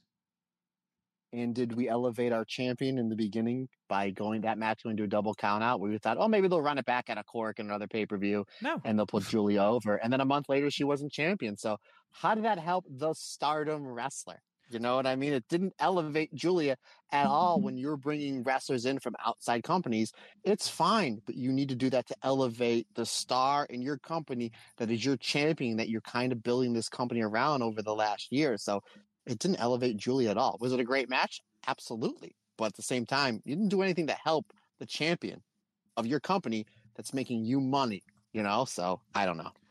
That's just my 2 cents on it. But that was Mayukihi's last match in the promotion. She hasn't wrestled for Stardom since, so what was the point? That's right. I forgot about that. Yeah, you're right, brother. Like, I'm going back on Cage Match now because I can't actually remember. Right, so on the opening night, Rebel and Enemy beat Donna Del Mondo, beat the Barry Bombers. So I suppose that was the claim. Even though I am 100% sure Mayukihi did not pin Julia. But even so, like, I don't feel like there was anywhere near enough there to earn a title shot. And, you know, it went to a double count out, and then they never squared off again. Everybody in your crew identifies as either Big Mac Burger, McNuggets, or McCrispy Sandwich. But you're the Filet-O-Fish Sandwich all day. That crispy fish, that savory tartar sauce, that melty cheese, that pillowy bun. Yeah, you get it. Every time. And if you love the Filet-O-Fish, right now you can catch 2 of the classics you love for just $6. Limited time only. Price and participation may vary. Cannot be combined with any other offer. Single item at regular price. Ba-da-ba-ba-ba. No sense. Makes no sense at all. And if that's the sort of thing that Rossi was dealing with, then that's incredibly frustrating. However, let's move on to some more positive things. So the first thing I want to talk about, and I'm going to let Velkic actually explain this because he has explained it a lot more or a lot better than I can. So it was announced by the We Are Stardom Twitter account that basically if you want to go and see Stardom live in Japan, Stardom tickets can now be purchased at 7-Eleven, Family Mart, Mini Stop, and for shows after April 1st. So now it is incredibly easy, or a damn sight easier, internationally to get tickets. Now, Velkic has put in a rather long Discord message why this is such a big thing. So apparently it was incredibly difficult, nigh on impossible, to get tickets to a Stardom show if you were buying from outside of Japan. So he said, so for people who don't know how it worked so far, this is from Velkic. And again, Velkic, hello, hope you're doing well. PIA and Stardom had a deal for the PIA to do their fan club thing, sell tickets in the pay-per-views. Pay-per-views were made available relatively soon to out-of-Japan purchases, but tickets were not. What does this mean? It means that if you wanted to purchase a ticket to a Stardom show, you had to use a Japanese address to register, and you had to have a Japanese phone number to confirm the registration. That's a headache, right? But what is a bigger headache is that you had to buy a ticket from them. You had to have a Japanese phone number, so they were able to send you a confirmation code to text, and even to check your orders was still required to use the confirmation code. So basically, until now, anyone who was not in Japan and was traveling and wanted to go to a show had to either use someone who had all of those things, buy a ticket on the day of at the box office, or use a third-party service. The tickets on the day of were fine for Sumo Hall, but for example, for the Tokyo Dome show that they could have run, it would have been impossible to do so. Sorry, Tokyo Dome City Hall.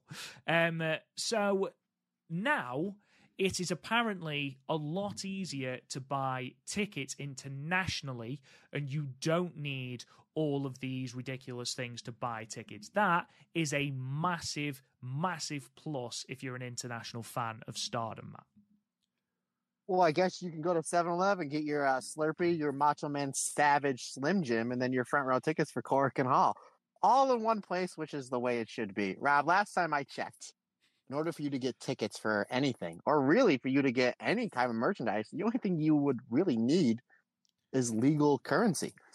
So the fact that you had to jump through all these hoops, and I kind of understand, especially with credit cards and the way that the world works, especially if you're buying something overseas, that I get it. You want to make sure everybody's being safe, with identity theft being what it is and whatnot. But yeah, this makes it a lot easier, more accessible for people to get tickets to Stardom. So obviously I think that's a huge plus on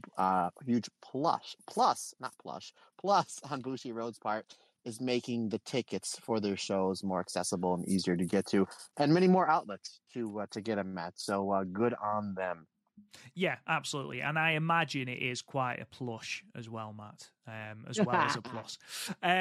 More good news is that we are going to see even more Stardom participation on New Japan cards. Obviously, last week we talked about the fact that Mayu Iwatani will be defending the IWGP Women's Championship at the New Beginning in Sapporo show on the 23rd of February against Mina Shirakawa. Well, it has also been announced that on the 17th of February, Oedetai's Starlight Kid and Ruaka will be participating in the CMLL Fantastica Mania Tour, and that match has now been made official. They are going to be taking on La Harashita and Luvia. I have probably just butchered those names, but that is going to be taking place as we record on the Saturday of the Fantastica Mania Tour. So more Stardom participation on New Japan cards, Matt.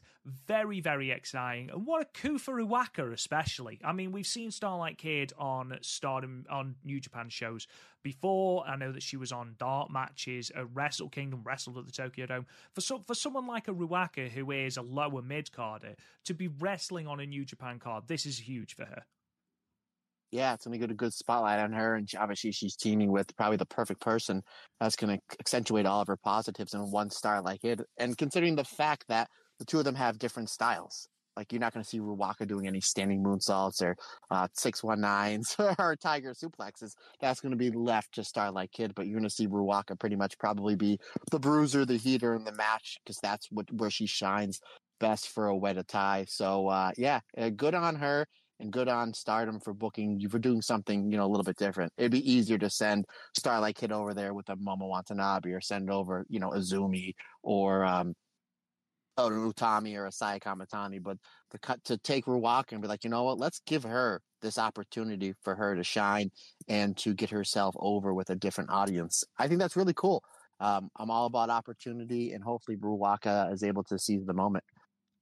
Yeah, absolutely. I'm glad that she's on there. I'm definitely going to be checking that match out. The Fantastica Mania Tour, by all accounts, has been a very, very entertaining tour, so I'm looking forward to watching that. So we talked a little bit and talked about pay-per-views in Stardom and how it's been so nice to have just one a month, didn't we, Matt? We talked about how it's refreshing to have storylines that have a long time to breathe. Stardom have heard us and have therefore inserted more pay-per-views again. They announced, was it Wednesday they announced this, Matt, I think, that the Korakuen Hall show on the Saturday, which was 3 days away at that point, is going to be made available via pay-per-view. For 2,200 yen, which is about $14.62 to be precise. So it is at a cut price, but at that point, we hadn't had a card announced. So it did feel very much like 2023 and that arbitrary shows were being made pay-per-views. We are going to go through the card because it has been announced now. We are going to go... in fact, sod it, let's go through it now, seeing as we're here. Do it. Do it, because I have a booking idea. Go for it, Rob. Good one. You go, brother. So let's take this with a positive. Koguma is back on this show, which means that of that horrible spate of injuries, we have now only got Natsupoi and Momokogo left on the shelf. So very, very excited to see Koguma again. So she is going to be on this card, and she's going to be in a great match on Sunday, which we'll talk about later on. So the card for the pay-per-view, and I'll let you guys at home decide whether this is a pay-per-view worthy card, cut price or not. Tag match, Azumi and Lady C versus Starlight Kid and Ruaka. Suzu Suzuki versus Rani Yagami. Meisera versus Waka Tsukiyama. 6-woman tag, Queen's Quest versus Soedatai, Utami Hayashishita, Sai Kamatani and Miyu Amasaki versus Momo Watanabe, Rina and Fukigen Death.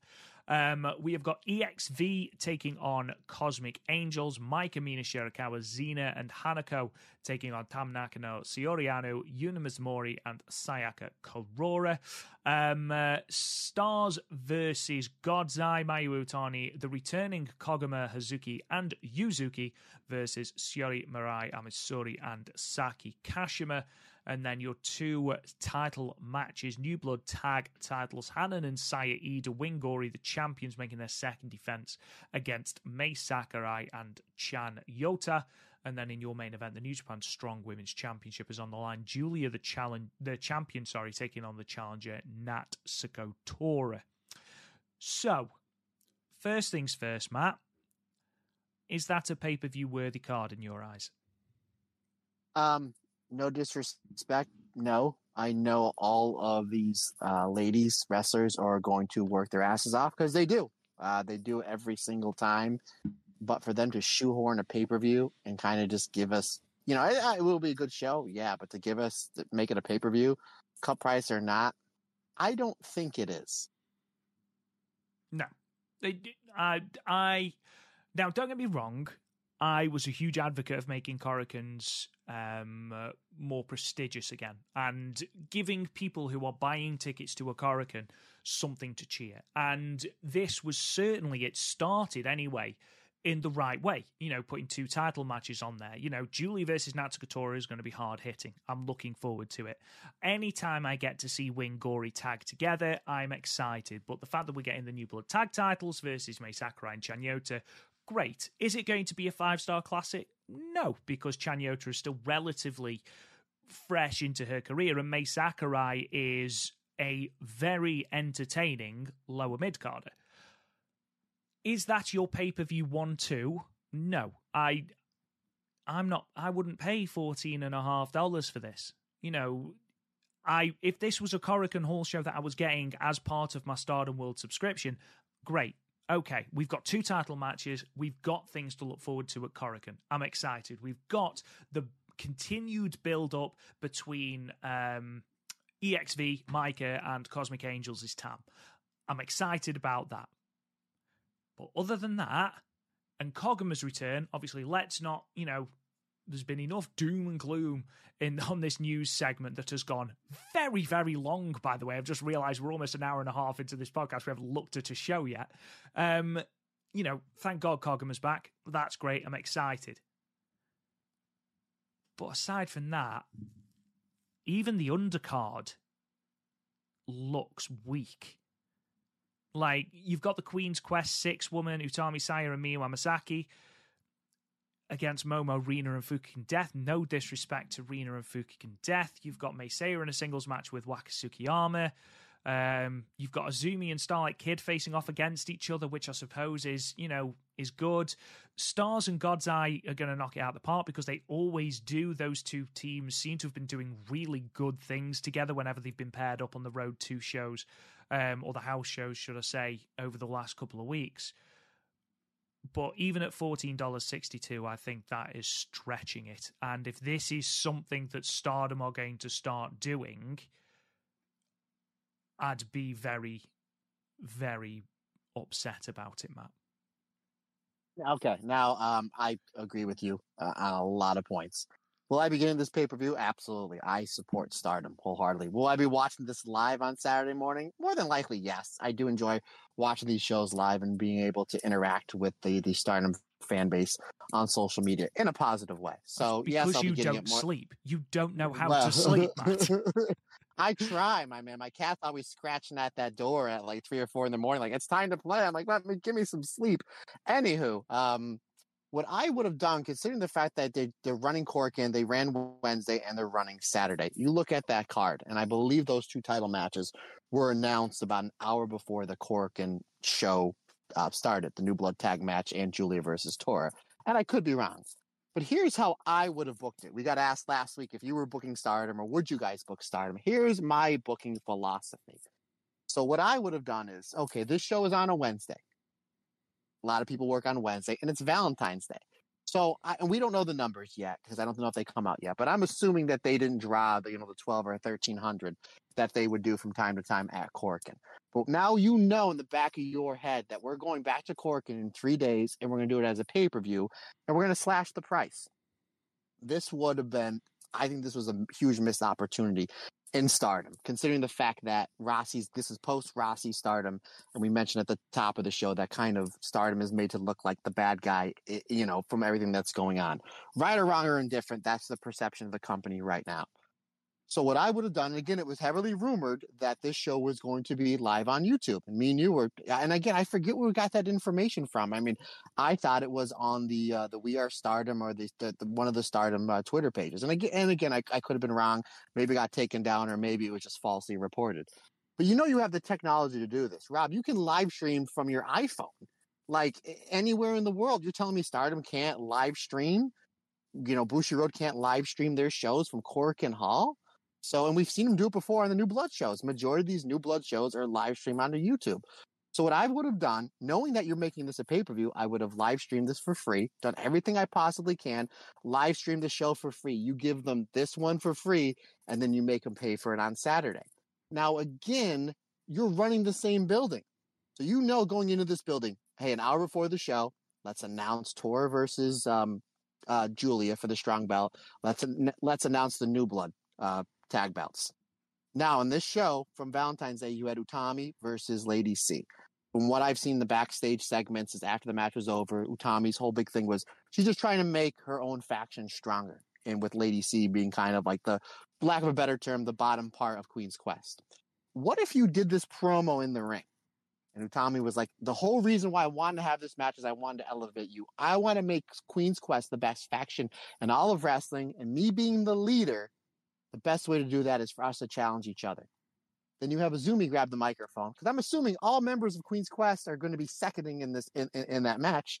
You have Azumi grab the microphone and be like, you know what? You're the leader of Queen's Quest, Utami. You're absolutely right. I think the best way for us to get better is to challenge each other. We're going to be back here in Corkin Hall in 3 days. Why don't you and Saya Kamatani put those belts up against me and Miyu Amasaki in O2 line? So now if you're in Corkin Hall, you're like, well, geez, I'm sitting here. I'm probably going to go to the show on Saturday. It's in the same building. We have 2 title matches. Now we have Aphrodite versus O2 line. Or you could have done the Crazy Star match that we were supposed to get a month ago that we didn't get because that's what I did. Suzu. Because of Suzu. Either way, you're in a win-win.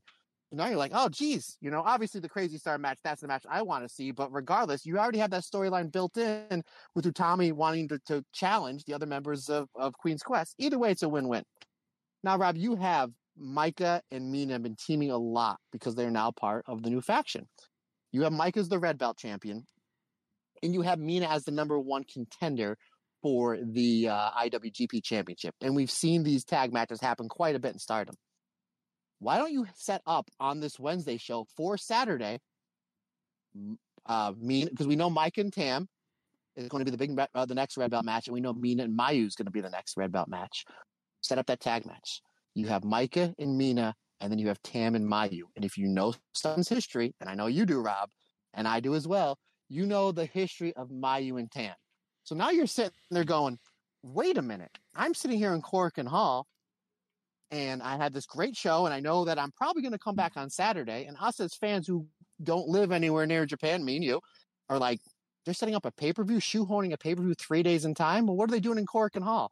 Well, we've announced these 2 title matches. Now you're giving me Crazy Star versus Aphrodite or Aphrodite versus O2 line.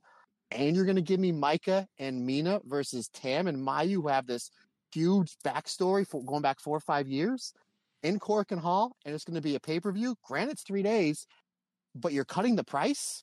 And then, oh, by the way, Kagama's coming back. Great. What are we doing with her?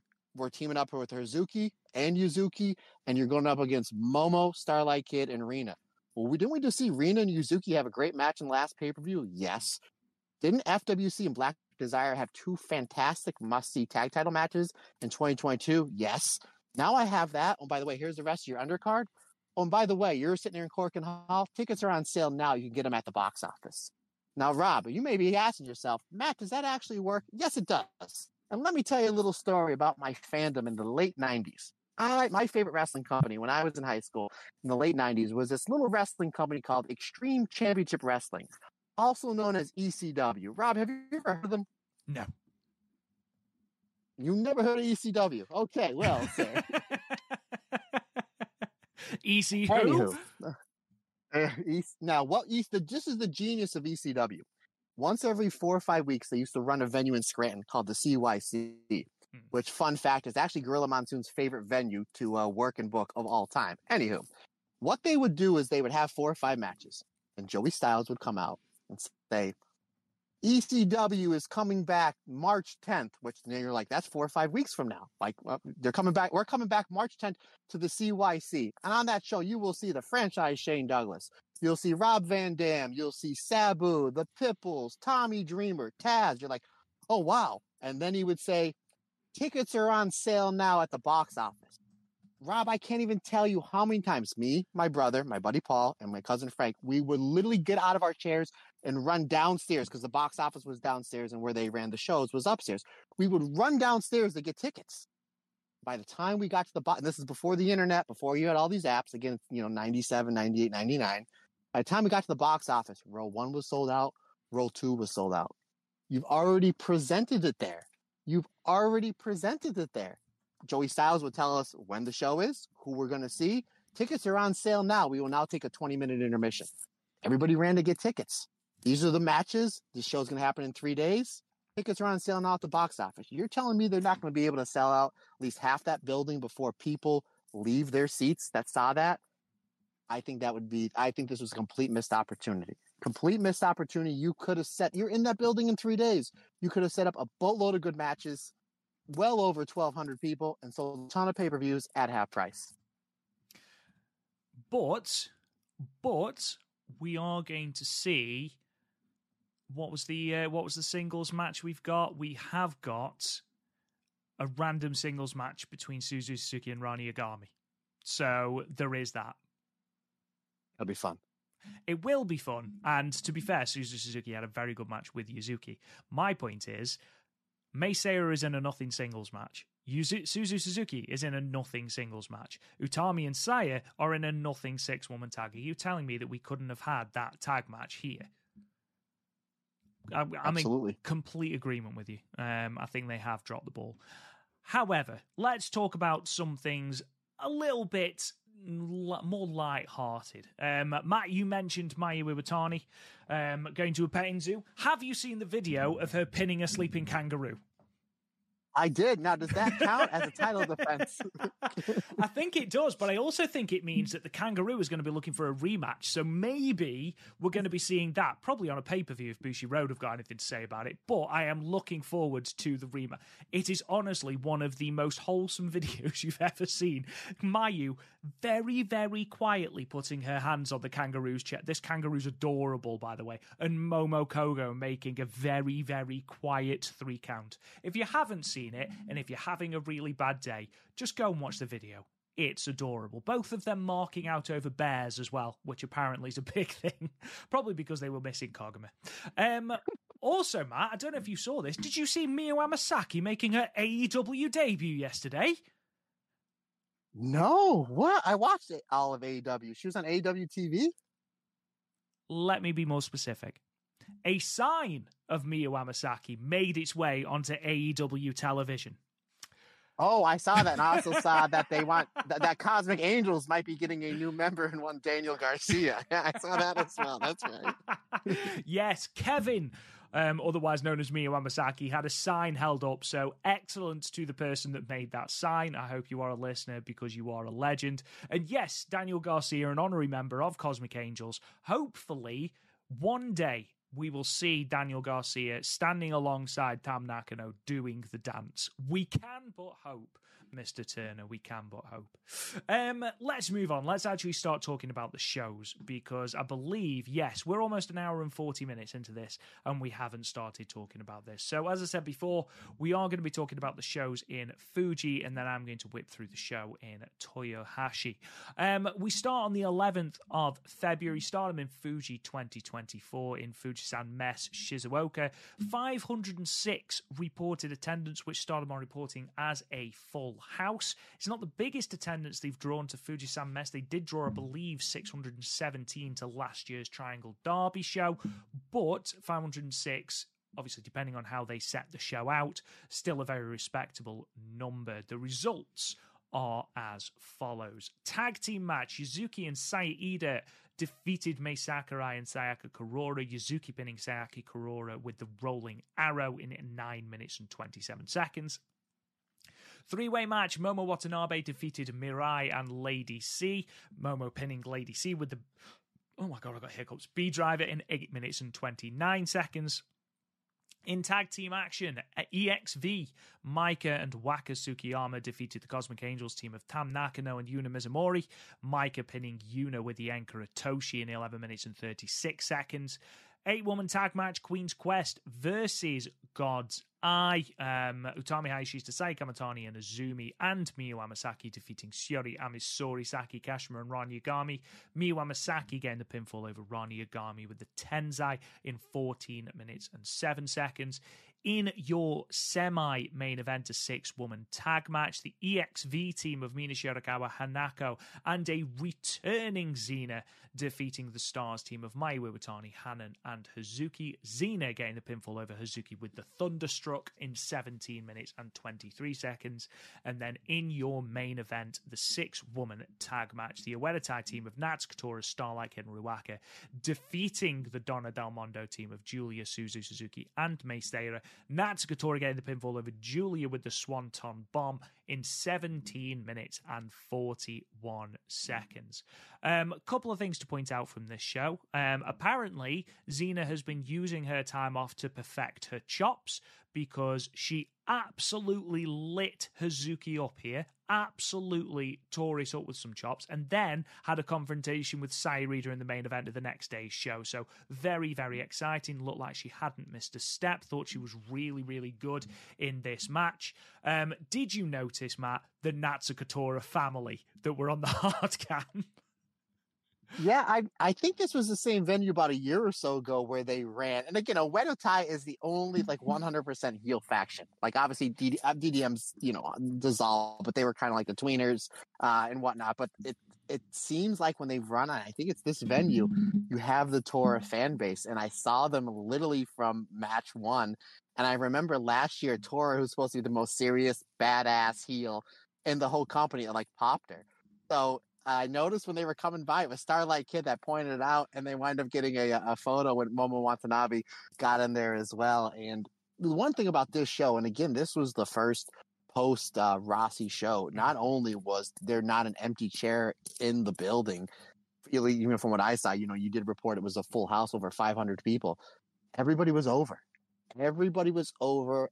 Everybody in the crowd had a good time. It just seemed like, okay, if this is where we're going, we are definitely headed in the right direction. And then obviously there's some we just mentioned the bumps in the road with not getting the Cork and Hall show free. And then the fact that they're shoehorning a less than stellar card for a pay-per-view coming up. But I'm watching this match and this show, and I was like, man, I think Stardom's going to be okay. I think they're going to be okay because this show is really, really good. There's nothing that was 4 stars and above, in my opinion, but everybody got over. The crowd was into everything. The show didn't go too long. Xena being back was great. Again, we'll talk about some of these shows, some of these matches, and then you literally have the biggest heel faction is maybe the most over. with the Tora family where you had everybody there. So I hope they frame that. I hope they go back and obviously Stardom at the beginning of their shows. They do a lot of the signings. I would love to see that gets signed, and maybe that'll be that family's Christmas cards for the end of 2024. So yeah, good on them. Good on them. It's always good to see people having fun at wrestling shows. What made me laugh was it wasn't just the the Oedatai teams that were sort of going out and going, oh my God, look at you. Like Suzu Suzuki acknowledged it and tried to start a fight with the little boy. Tam Nakano recognized it as well. So it was really cool. And the lad looked fantastic, looked exactly like Tora. Momo Watanabe, when she came out with the three-way, gave him a very, very subtle nod and they touched baseball bats, which I thought was a very, very cool way of acknowledging it. But yeah, you're absolutely right. I thought this show, considering it's the first post-Bushi Road show, I know we had, post-Rossi Ogawa show, and I know we had to wait a long time for the cards, but overall, I thought it was a really, really fun little card. I thought those two back-to-back matches, Stars versus EXV and Oedatai versus DDM, were very, very good, really enjoyable. Micah versus Tam got a little bit more interesting as well with that lead-up tag. I thought that was really good. And Yuzuki and Sayaka Kurora had a fantastic little exchange. Sayaka Kurora's spear, significantly better than Adam Copeland's. Just going to put it out there. Yikes. What did you like then, Matt? What matches do you want to talk about from this card? To the shock of absolutely no one, my favorite match on this show, and not by much because there was a lot that was in contention, was the 8-person tag with Queen's Quest versus God's Eye. Anytime you get Shuri in the ring with Utami, that's kind of the way to go. And we mentioned it on this show quite a bit, and I might do this for next month for the $10 tier. For as far as rivalry reviews go, Shuri versus Zumi is one of those things that just works. For some reason, I had something on the other day and I watched their match from the 2022 5-star Grand Prix on night one. And for some reason, those two just work. So they teased us a little bit with Utami and Shuri, but they gave us a lot with Shuri and Azumi, which I thought was really good. I thought Rana and Sayaka Mitani had some really good exchanges. Saki Kashima just fits in her stuff absolutely perfect with the hard hitting that is Ami Sohrei and Shuri. And again, anytime you get the core three of Sayaka Mitani, Utami Hayashishita, and Azumi in the ring, and then you're adding in whether it's a Miyu, whether it's a Rina, or whether it's a Hina, or whether it's a Lady C to kind of accentuate what they're going to do, I think is great. Like Miyu was taking like some heat in this match as the match is building towards the end. And all of a sudden out of nowhere, you just see, here comes Sai with something, here comes Utami with something, here comes Azumi with something. And then Shiri comes in to make the save, and all of a sudden, and Ami comes in for the save, and then you just see Azumi running off the rope, and she does that spot with Utami, gets her on her back and just twirls her like Terry Funk with the ladder and just knocks everybody out that I'll never not be entertained by. That's my favorite match of the show. I had it at 3 3/4 stars. It was a good match. Thoroughly enjoyed it. They are one of those partnerships, Queen's Quest and God's Eye, that just work. And I think Rani Yagami, though perhaps obviously a step behind everyone else from being a rookie, I think is really benefiting from being alongside the likes of Syuri especially. Miwa Masaki, again, looking so much more confident in herself in offense, as she got an absolute pasting the following night at the hands of Syuri. But I thought here she looked brilliant on offense, she looked brilliant on defense. The next night, overall, a really, really, really good match. So far, no stakes attached to it, but you get the Queen's Quest trio of Utami, Saya, and Azumi together. Always going to be brilliant. And you spoke of the partnership between Syuri and Azumi. If you haven't seen it, or if you haven't seen it for a while, they have an SWA match in 2021. Pretty much a year to the day, or 2 years, 3. Oh my God, it's been 3 years. Oh my God. 3 years to the day. Oh my God, in Korakuen Hall for the SWA Undisputed World Women's Championship, and that's really good as well. You should check that out if you haven't already. It wasn't my favourite match of the card. I must admit, I thoroughly enjoyed EXV versus Stars. Both matches, actually, from Fuji and from Toyohashi. Xena, again, looked fantastic. Mina Shirakawa and Mayu Iwatani. I had my reservations, not about Mayu's talent, obviously, because she's one of the best to ever do it, but when you could see that there was stuff playing on her mind, I was like, I wonder how she's going to react in this sort of situation. But obviously, never a flicker when it came to in-ring. And those brief exchanges that we got between Mayu and Mina made me very, very excited for that new beginning in Sapporo show. I've seen some people actually say that they're going to steal the show.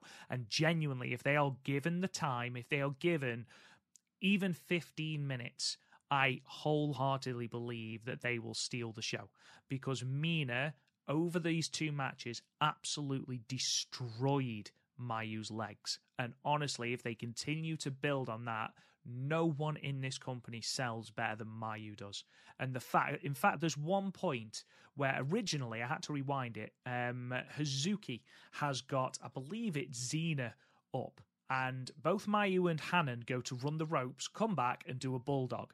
And Mayu collapses on the way. And I thought she just tripped up because, you know, it's Mayu. It's obvious. But it's her leg giving way. And it was just her constant attention to making sure that people remembered her leg really hurt. It's stuff like that as to why she's so damn good and why she's so untouchable when it comes to selling. Xena absolutely destroyed Hazuki. Absolutely destroyed her. Like, don't get me wrong, Hazuki gave as good as she got, but I thought Xena really, really came into her own on this show, from the chops, the power moves. She's got deceptive athleticism as well, obviously the kip up and stuff with Hanan. I was really, really impressed overall with the, not synergy, that's not the word I'm looking for, the chemistry, that's the one, between the EXV members. What I really liked was during the entrance, you had Mina and Xena doing the dance, and Hanako just standing in the middle like a bodyguard. I thought that's a really good spot for her. Xena has still learned that dance quicker than Waka Tsukiyama as well. I knew you were going to go there. Main event, I was listening actually to a podcast I did ages and ages and ages ago with some research for the book. And it was the Osaka Dream show from 2020, so December 2020. And I was so negative about Oedetai. And rightly so, you know, Oedetai were not good in 2020. But the difference in them now is unreal. Tora feels like an absolute force.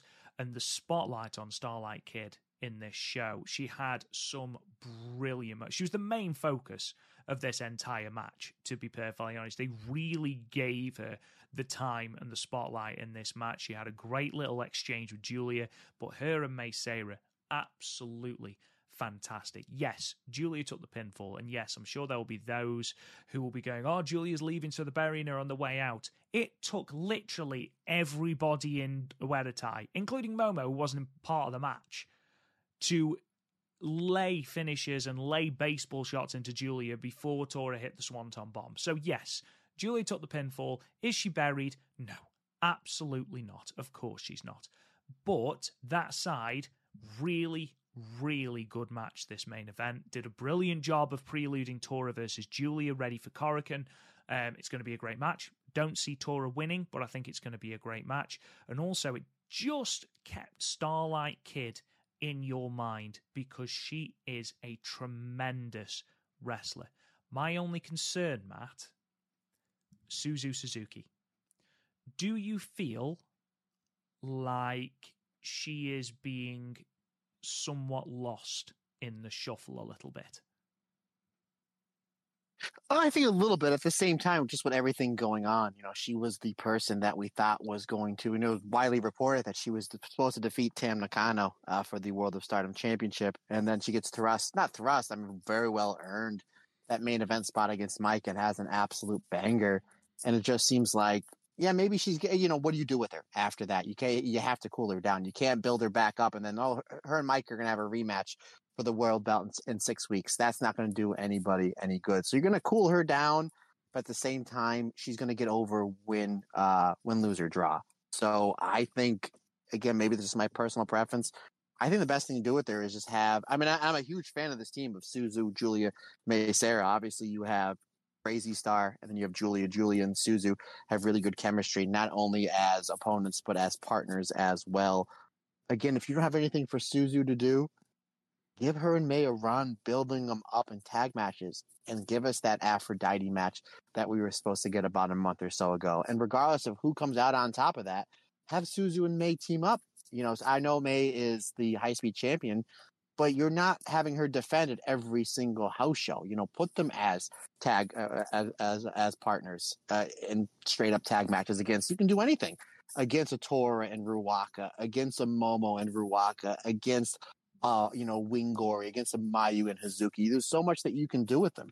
If you're not going to put her in any championship situations, basically because there's so many wrestlers in the queue right now, just have her have great matches. So she's still, when you're watching her on these quote unquote house shows, you're like, oh yeah, Suzuki, she's fantastic as well. And then until you're waiting for something to open up where you can insert her maybe for a white belt match or a white belt run or reinsert her, for a big run in the 5-star, depending on where she goes, once the new promotion starts. But Suzuki is somebody that's so talented that regardless of what they're doing with her, she's still going to get over.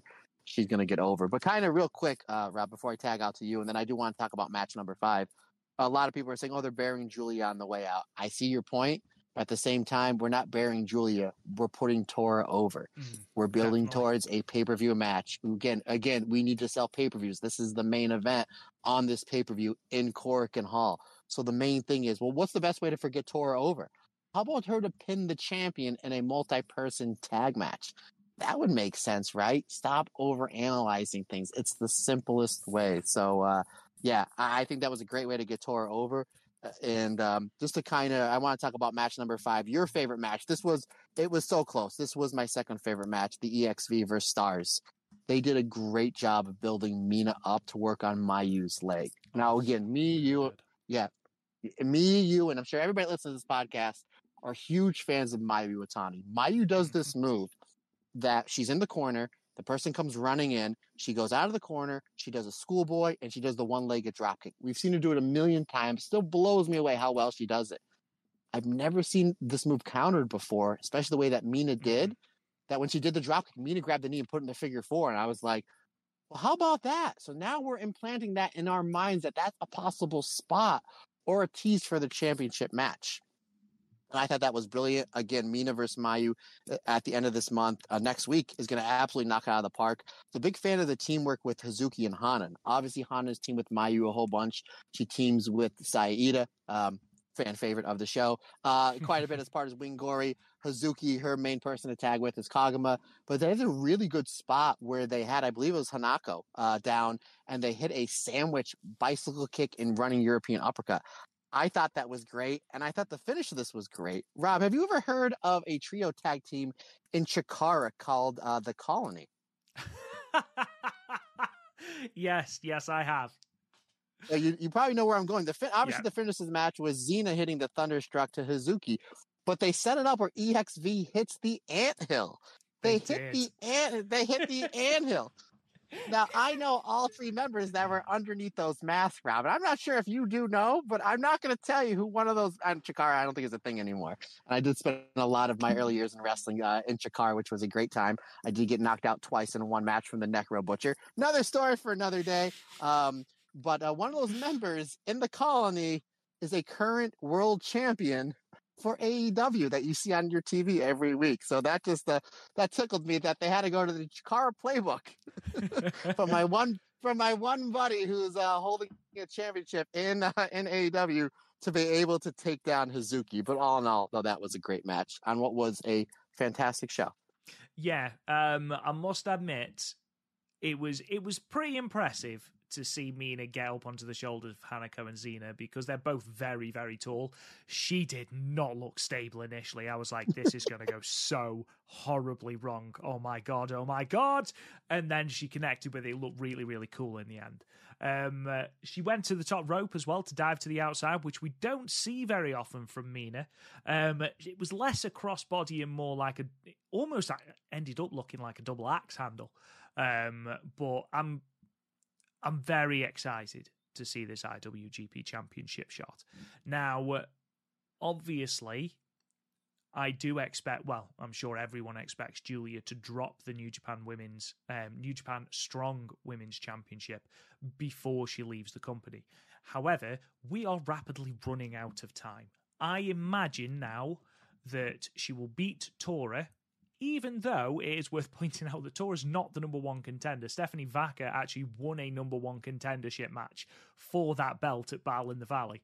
I imagine that we will have a challenge from Stephanie Vaca following the match with Tora at Korakuen. And I imagine it was reported in the newsletter that I think that's the direction they're heading. It wouldn't surprise me if that's where Julia finally drops the belt. What do you think, Matt? Yeah, I mean, that's a possibility. It's. I mean, at the same time, they still can pivot. You know, if they want to keep the belt in the company, they can pivot and put it on Tora.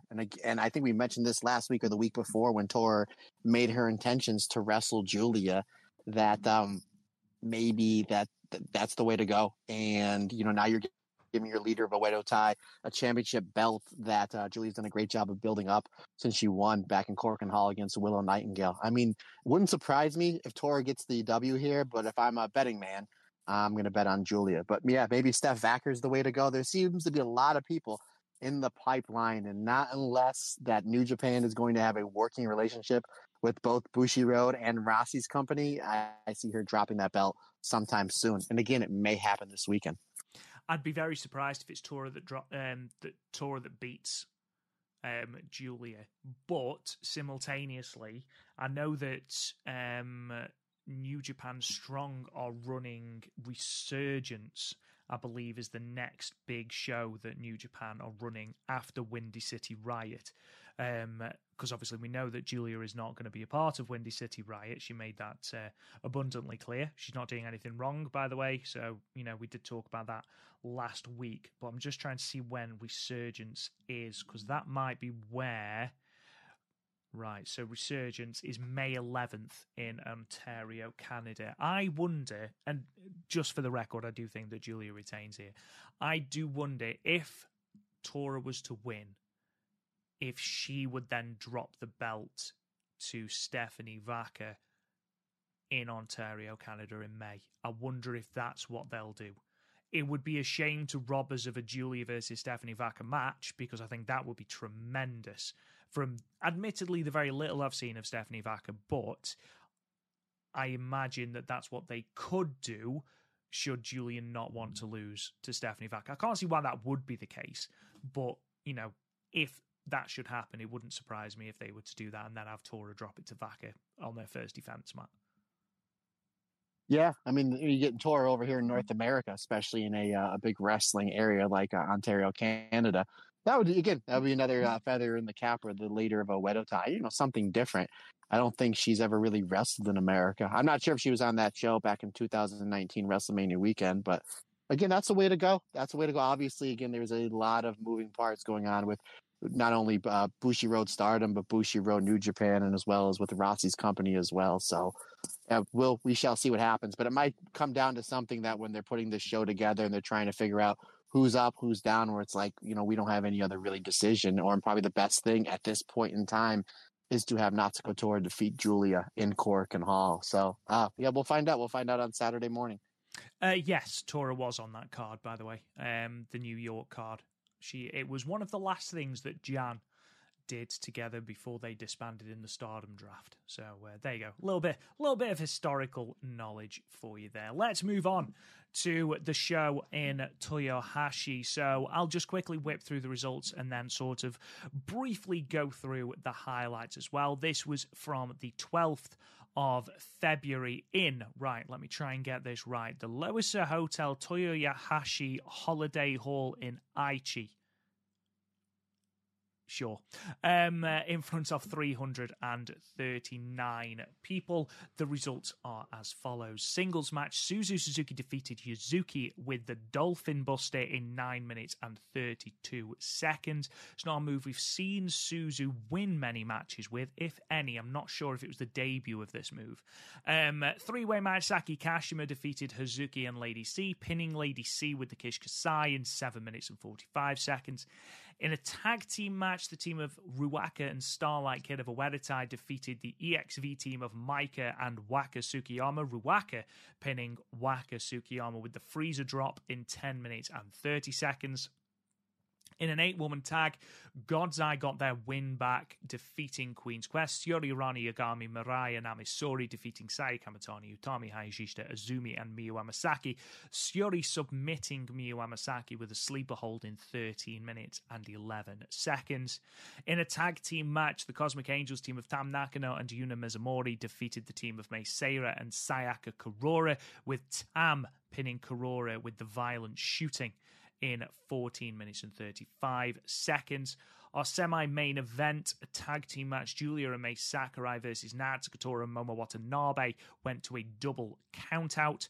Our first draw of the post-Rossi Ogawa era, 16 minutes and 32 seconds. And then in your main event, the Stars team of Mayu Iwatani, Saya Ida, and Hanan defeated the team of Mina Shirakawa, Hanako, and Xena, with Hanan pinning Hanako with the Hanan special in 15 minutes and 50 seconds. So, a couple of things to note from this show. Firstly, Yuzuki against Suzu Suzuki. It was an opening singles match, but they gave Yuzuki a lot. Suzu gave Yuzuki a lot. Really, really, really good showing for the rookie. Went 9 minutes. I don't think anyone really anticipated her beating Suzu Suzuki, but again, as we always say on this podcast, especially as Matt always says, it's not who wins, it's how you lose. And I thought Yuzuki looked very, very good in defeat. Again, looks far better than her in-ring experience would lead you to believe. In the second match, Saki Kashima, Hazuki, and Lady C. Saki Kashima wins in her predictably heelish and cheeky way. Lady C hit Hazuki with this massive choke slam, and then Saki rolled in, hits Lady C with the Kish Kasai, and got the win, and then laughed in Hazuki's face as she wondered what was going on, which I thought was really funny. I thought it was interesting in the tag match that followed, the Uedetai team of Starlight Kid and Ruaka against Maika and Waka Tsukiyama. First things first, give me Starlight Kid versus Maika in a singles match. That is very, very tasty. They would have a really intense fight. I look forward to that. But I was really surprised that in this match, it was Ruaka that was given the pinfall win here, hitting the freezer drop on Waka. But yeah, the main point here was the small exchanges we got between Starlight Kid and Maika. There's just an intensity there that I cannot wait to see. In the 8-woman tag, God's Eye versus Queen's Quest, I sang the praises of Miyu Amasaki for her offense on the previous day. I thought she looked great here as an underdog babyface, literally trying to weather the storm of Syuri, Mirai, Amisori, literally getting buffeted pillar to post, but eventually she just didn't have enough to withstand the sleeper hold from Syuri. Some really cool exchanges between Aphrodite and the New Eras, so maybe that is a future Goddess of Stardom title match later down the line. Don't tell me you wouldn't want to see that. I think everyone would want to see that. Tag match, Tam Nakano, Yuna Mizumori, Mei Seira, and Sayaka Kurora. The big thing to come out of this is post-match, Sayaka Kurora basically said that she is the only rookie without a faction, and basically asked for Tam Nakano's permission to become a member of Cosmic Angels. Tam accepted, but then Yuna Mizumori came back and said, whoa. You can't just let her in. I am a Cosmic Angels apprentice. She should be an apprentice too. So Sayaka Kurora is now part of Cosmic Angels, but under the tentative title of apprentice. But Matt, I think that might be one of the best fits in Stardom, and also goes down as one of the only things we've ever gotten right when we've predicted things in Stardom. Correction, you got right. I said she was going to Club Venus, which is not even a. Not only was I wrong, forgot about not that. even a faction. I may as well say she's going to the Four Horsemen or the NWO Wolfpack. It would have been the same thing. So I gotta give credit where credit's due. You had her pegged going to Cosmic Angels. I just thought because of how great her and Mina worked together as a tag team about a month or so ago. I'm like, oh, she's Club Venus all the way. Not only is she not Club Venus, not even a faction anymore, Matt. What an idiot. Wolfpack is back causing mass destruction. Imagine if that's what she comes out to next time, just through the crowd. Who do we have going to DX? Who did we have going to DX the year ago? Is that Waka? That's right, Waka DX. That's right. Oh, jeepers. There You're you the go. best. DX versus Wolfpack confirmed. Bushi Road, if you want to know how to get fans back and in the good grace, we just booked it for you. There you go. WCW couldn't do it. WWE couldn't do it. You can do it. DX versus NWO Wolfpack. Obviously, the Julia May Sakurai Tora and Momo match was a brawl. I love the partnership of Julia and Momo Watanabe. It's just such a violent exchange between them. Fantastic. I'd love to see more singles stuff between them. And Momo is one. You asked me earlier about who I'd like to see leave the not leave the company, and certainly not like to see, but who do I think it would benefit? Momo has been such a casualty of this looks matter in wrestling.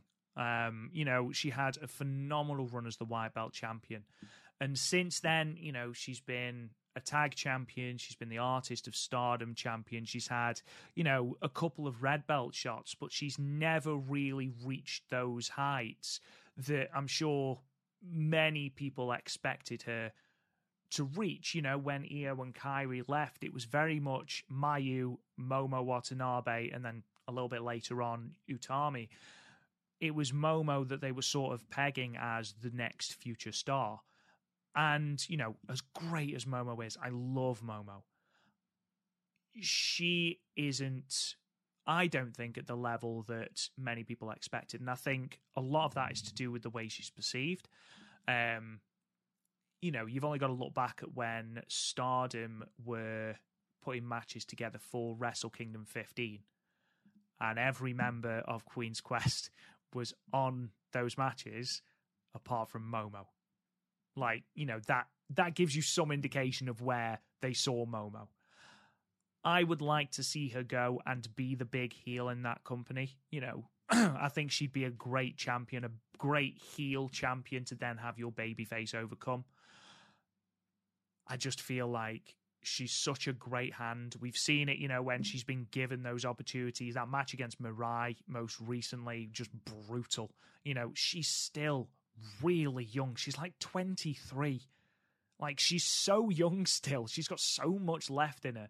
And I think she's one that could certainly benefit from, a fresh start. And she could be one we see leave because, she has been with the company for a long time. I don't know what her relationship is like with Rossi, but it was just during this match where, you see Tora and Julia tussling and, Tora's getting the opportunity and Julia's this huge star. And you're like, well, Momo was such a huge deal in 2018 and 2019. And then, it took her, something like 2.5 years to get another white belt shot.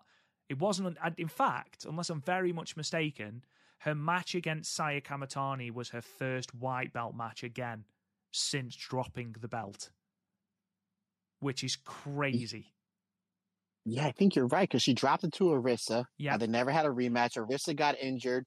Julia beat Tam in the tournament. Julia never wrestled Momo. Nope. It went to Tam. Tam lost it to Saya, and then eventually, yeah, you're right. That, and I think we reported that when we reviewed last year's Supreme Fight show. That match with Momo was her first time that she had a white belt championship match since her run ended against Arisa, and then she had that great one with Mirai a handful of months ago. Yeah, you're absolutely right, partner. And then in terms of red belt matches, she had the match with Utami in 2020, and then she didn't get a sniff of the red belt again until... Oh, no, she did. No, she didn't. Shuri. Until she had that match with Shuri at Midsummer Champions. So she's had sporadic title matches, but she's never truly felt... Since I've been watching, and bearing in mind I've been watching religiously since the 9th anniversary show, Momo has never been a fixture in that main event in the same way as a Maya or even a Julia.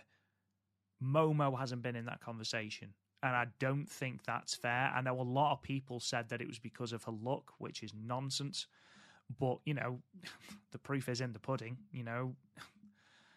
She hasn't exactly set the world on fire, has she, since she dropped that white belt? She's always been one of those where she's a reliable hand. She's unfortunately become the modern equivalent to what Jungle Kiona was becoming. A great hand that you know when you give her a tap on the shoulder is going to give you a great match, but not someone you then put a singles belt on, which is a shame. And I think Momo, if she's one of the 6 that leaves, I think she could be a fantastic first heel champion or second heel champion. I think it would be perfect, and then have a baby face to overcome. I think that would be perfect. A really good way to go, because you know that even though Momo's a heel, she will still give you some absolutely fantastic matches. I don't know if that's me. I'm just thinking out loud, Matt, but is Momo someone you would like to see stay in Stardom and take advantage of the clearance of the glut of main eventers, or would you like to see her, you know, go and try something new? Very much like Hazuki, Momo chasing that red belt. You know, she had, again, the 9th and 10th anniversary, she wrestled in the main event against Mayu and against Utami. Both, you know, phenomenal matches. She had that great match with Sherry with the World of Stardom Championship. You know, as you're mentioning it, again, as we don't know what these rosters are going to look like in the next handful of months, but if Micah stays, which I'm assuming she's going to, wouldn't shock me to see, and it wouldn't be the worst thing. I think it actually would be a good thing to see maybe right before the 5-star, like one of those Midsummer Champion shows that see Momo Watanabe upset Micah and go into the 5-star as the World of Stardom champion. And this way you have a pure badass heel that can go main eventing Sumo Hall. Why not try something different? You know you're going to have a great match. You know, let's put the rocket towards her, very much like they did back in 2018 when it was like, you know, again, not only did Io put her over, like, you know, you have your main draw of the company, Io putting her over in Cork and Hall for the Wonder of Stardom champion, and then Io basically saying, by the way, I'm leaving for WWE. Not only are you the Wonder of Stardom champion, you're also the leader of Queen's Quest. Let's kind of go that way with it, obviously with just a heel way. But I know like some of the things that you are saying, like Momo maybe should be pushed a little bit more, and maybe just because there's so many people in the queue for the World of Stardom and Wonder of Stardom championship. But you can't deny that anytime that she's had these main event matches or these big matches in the 5-star, especially last year, that she hasn't delivered. And kind of just to end this on a positive note for Momo, I get asked all the time who's on my Mount Rushmore for Stardom.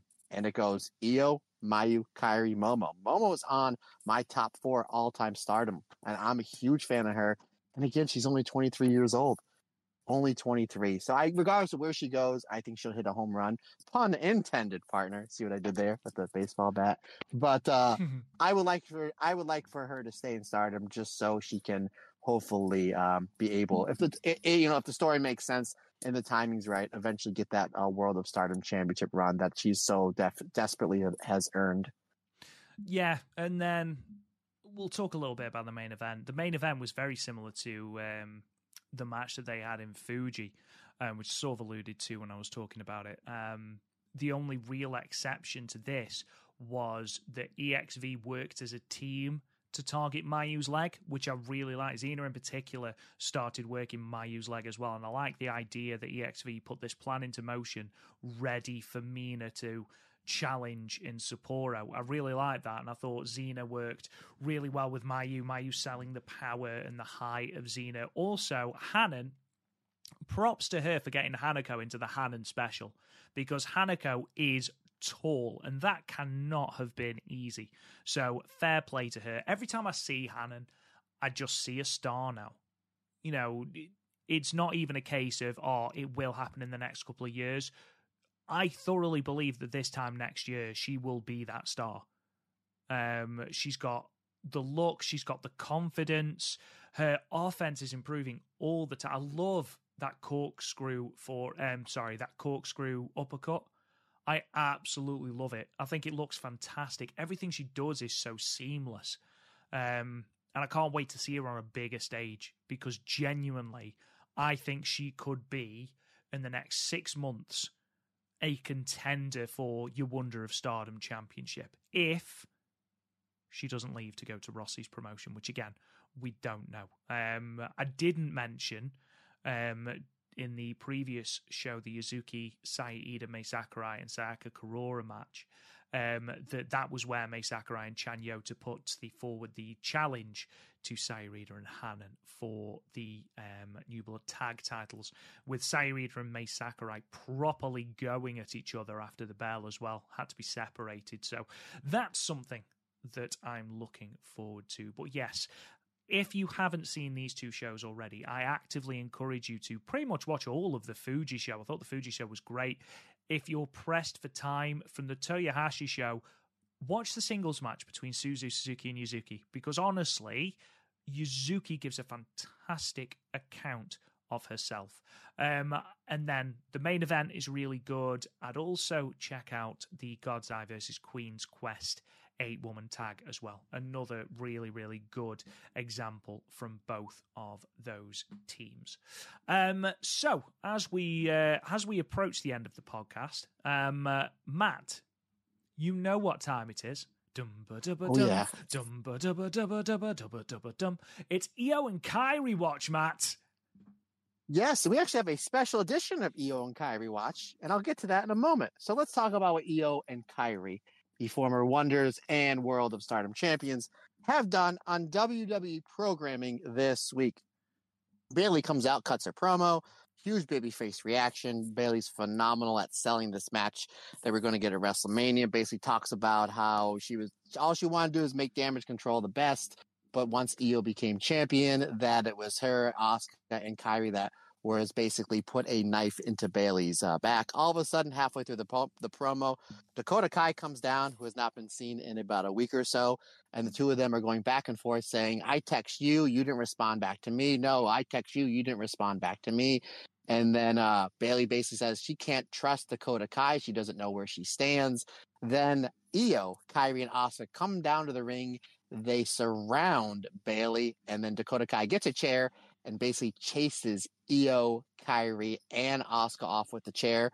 So it does seem like Dakota Kai is siding with Bayley, but however, she did not hit anybody with the chair. I don't know if that was done on a proxy just to maybe have a left turn and have Dakota Kai eventually turn on Bayley and go with Io's group, or if it's just something that we're going to see building towards WrestleMania, as we are still about 2 months away. And I'm super excited for this Io versus Bayley match. Now, Rob Goodwin and fantastic friends and family of the Stardom cast. That's all that happened with Io and Kairi on WWE TV. However, friend of the show, advocate for the show, one Allison Danger, was actually backstage at the SmackDown show. Now, for those who don't know, Allison Danger, who is a genius when it comes to professional wrestling and is a huge fan of the show and does a great job supporting us and putting us over in as many ways as you possibly can. She worked for NXT for a number of years as a backstage producer. Now, from what I understand, and I believe it was on the first interview that we did with her, we did ask her if she had any interactions with Kairi or Io. I guess as she was coming in, Kairi was going to the main roster, but Io was there. I think her and Io came in right around the same time, give or take. So she did have a really good relationship with one Io Shirai. So she did tell me she was backstage. She saw Io for just a few seconds. Io came and gave her a big hug and just told her how great it was to see Allison, backstage at SmackDown show. She said she didn't really talk to Io too much. Io seemed really, really busy. I'm assuming because Io's promoting this big match for WrestleMania that she had so many different media obligations to do that she really didn't get a chance to sit down and talk with Allison. However, Allison did tell me she had a long and great conversation with Asuka and Kairi. Her and Kairi did get into a much deep conversation about Stardom. Not only Stardom, but the Stardom cast, Rob. Now, Rob, if you're keeping score at home, that's the podcast you do, buddy. So what I'm trying to tell you is Allison Danger talked at length to Kairi, saying that she's got a lot of her knowledge from us from the podcast, put us over to Kairi. Obviously knows Kairi's history in Stardom, a lot thanks to do with me and you and this podcast and all the information that we've given Allison over the last year or so to kind of get her caught up on all things Stardom. And again, she put us over huge to Kairi. Now, that I can tell you. What I can't tell you is some of the other stuff that Allison did tell me. Allison is she loves doing the show. She's a huge fan of what me and Rob are doing and trying to get the podcast over to the over to the next level. And she basically said, Matt, here's what I would like to do. And I brought this up to Kyrie and I brought this up to the brass at WWE. And I put you guys over, not only to Kyrie, but some of the media people in WWE. Folks, I'm not going to connect the dots for you, but there's a very good chance, fingers crossed, that we may be interviewing some top stars in WWE that were champions over in Stardom. And that's all to thank to our good friend, one Allison Danger. I mean, if that's even close to being true, I am very, very excited. I think I will probably just disintegrate into a pool of sweat if that does actually happen. But yes, I mean, big props to Allison. Like, she's an incredible person, so fun to actually talk to. And I'm hoping, fingers crossed, that we get to see her during Philly Mania, because I'd love to hang out with her, just because I imagine having a drink with Allison is an event in itself, and I'm so excited about that. But yeah, big thanks to Allison. You are an absolute legend if you are listening. Matt, hopefully you'll be able to provide us with updates, fingers crossed, depending on what you find out. Yeah, I absolutely will. And Kyrie, if you're listening, hi, how are you? You're our favorite pirate princess. Absolutely. Just need a hat as good as May Sakurai's. And the elbow drop. Anyway. Oh my God. Yeah, absolutely. No, in terms of what is coming up. So obviously this Saturday is the show at Korakuen. We've already gone through the card, but just to remind you, it's Julia versus Tora for the strong women's title, and the New Blood tag titles are also on the line. Hanan and Saya Ida versus Mai Sakurai and Chan Yota. That is a pay-per-view. The link will go up, I believe, very, very shortly, and you can purchase that for $14. I think it's 2,200 yen, I believe the conversion is. So check that out. We'll be talking about that next week. However, we were down on it being a pay-per-view. However, as Matt mentioned, on the Sunday, which I believe is in Shibuya, in Tokyo, we have a tag match between Julia and Suzu Suzuki and Fukuoka Double Crazy, which, in my opinion, is a pay-per-view level match. We are getting that on this show. Very excited for that. We've also got the rest of that card announced. So the card for the Sunday, the 18th, is as follows. We've got tag match Waka Tsukiyama and Hanako v Nexus V taking on the Uedatai team of Ruaka and Hina, I believe. Sorry, I'm looking at the translation. I can't work out who Cannon is. Nick Cannon? Who? Nick Cannon, the guy from America's Most Talent. That might be who it is. That might be who it is. I've got no idea who that is. I'll probably be able to work it out in a minute. Three-way match. Is it Rena?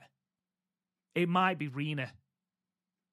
Well, it's a team with Ruaka, right? So my guess would be Rena. Yeah, it's probably going to be Rena. Three-way match, Mai Seira versus Hanan versus Mai Sakurai. We've then got a 6-woman tag, Tam Nakano and Yuna Mizumori and Sayaka Kurora of Cosmic Angels taking on the Uedatai team of Tora Momo Watanabe and Starlight Kid. 10-woman tag match. We've got Queen's Quest versus God's Eye. Utami Saya, Azumi, Lady C, Miyu Amasaki versus Shiori Mirai, Misori Saki Kashima, and Rana Yagami. 6-woman tag, Mayu Iwatani, Saya Ida, and Yuzuki versus Maika, Mina Shirakawa, and Xena of E-Nexus V. And then, as I mentioned, that tag match, Julia and Suzu Suzuki versus Fukuoka Double Crazy, Hazuki, and the returning Koguma. Matt, as you know, I am not an advocate for time limit draws, but good God, do I want that to go the full 15. Yeah, I mean, which way, other way it's going to go? I mean, I guess you can kind of beat Hazuki. I hope that they don't. I don't think you're going to beat Koguma on her return. Not only that, but like, who's the well-oiled machine as far as a tag team goes? But if I'm going to bet my money, I'm going to say that one goes to a time limit draw, but that one's going to be an absolute barn burner, show stealer of a show, or show stealer of a match.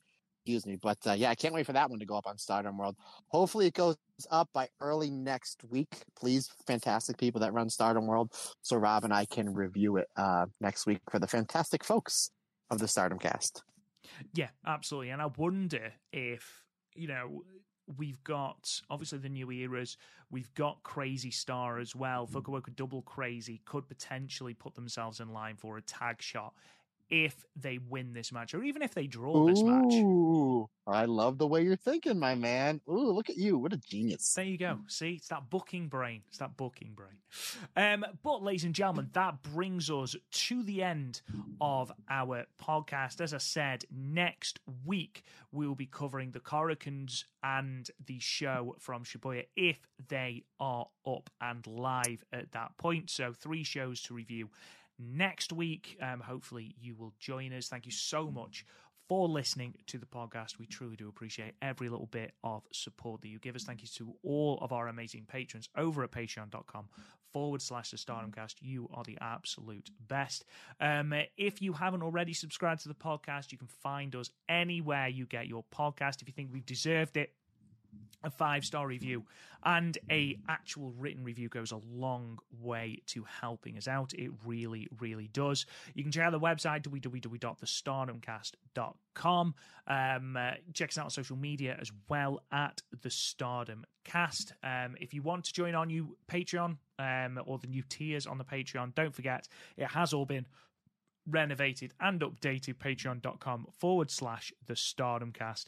If you want to find us on YouTube, you can. That is also at the Stardom Cast. If you want to talk to me on Twitter, you can at Real Rob Goodwin.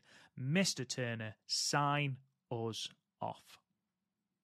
Absolutely. Questions, comments, anything that I can do for you, any suggestions for that $10 tier Patreon, let me know. Matt Turner OF on the Instagram and or the Twitter is the best way to get a hold of me. If you want to shoot me an old-fashioned fancy email, that's perfectly fine. The StardomCast22@gmail.com is the best way to get a hold of me via email.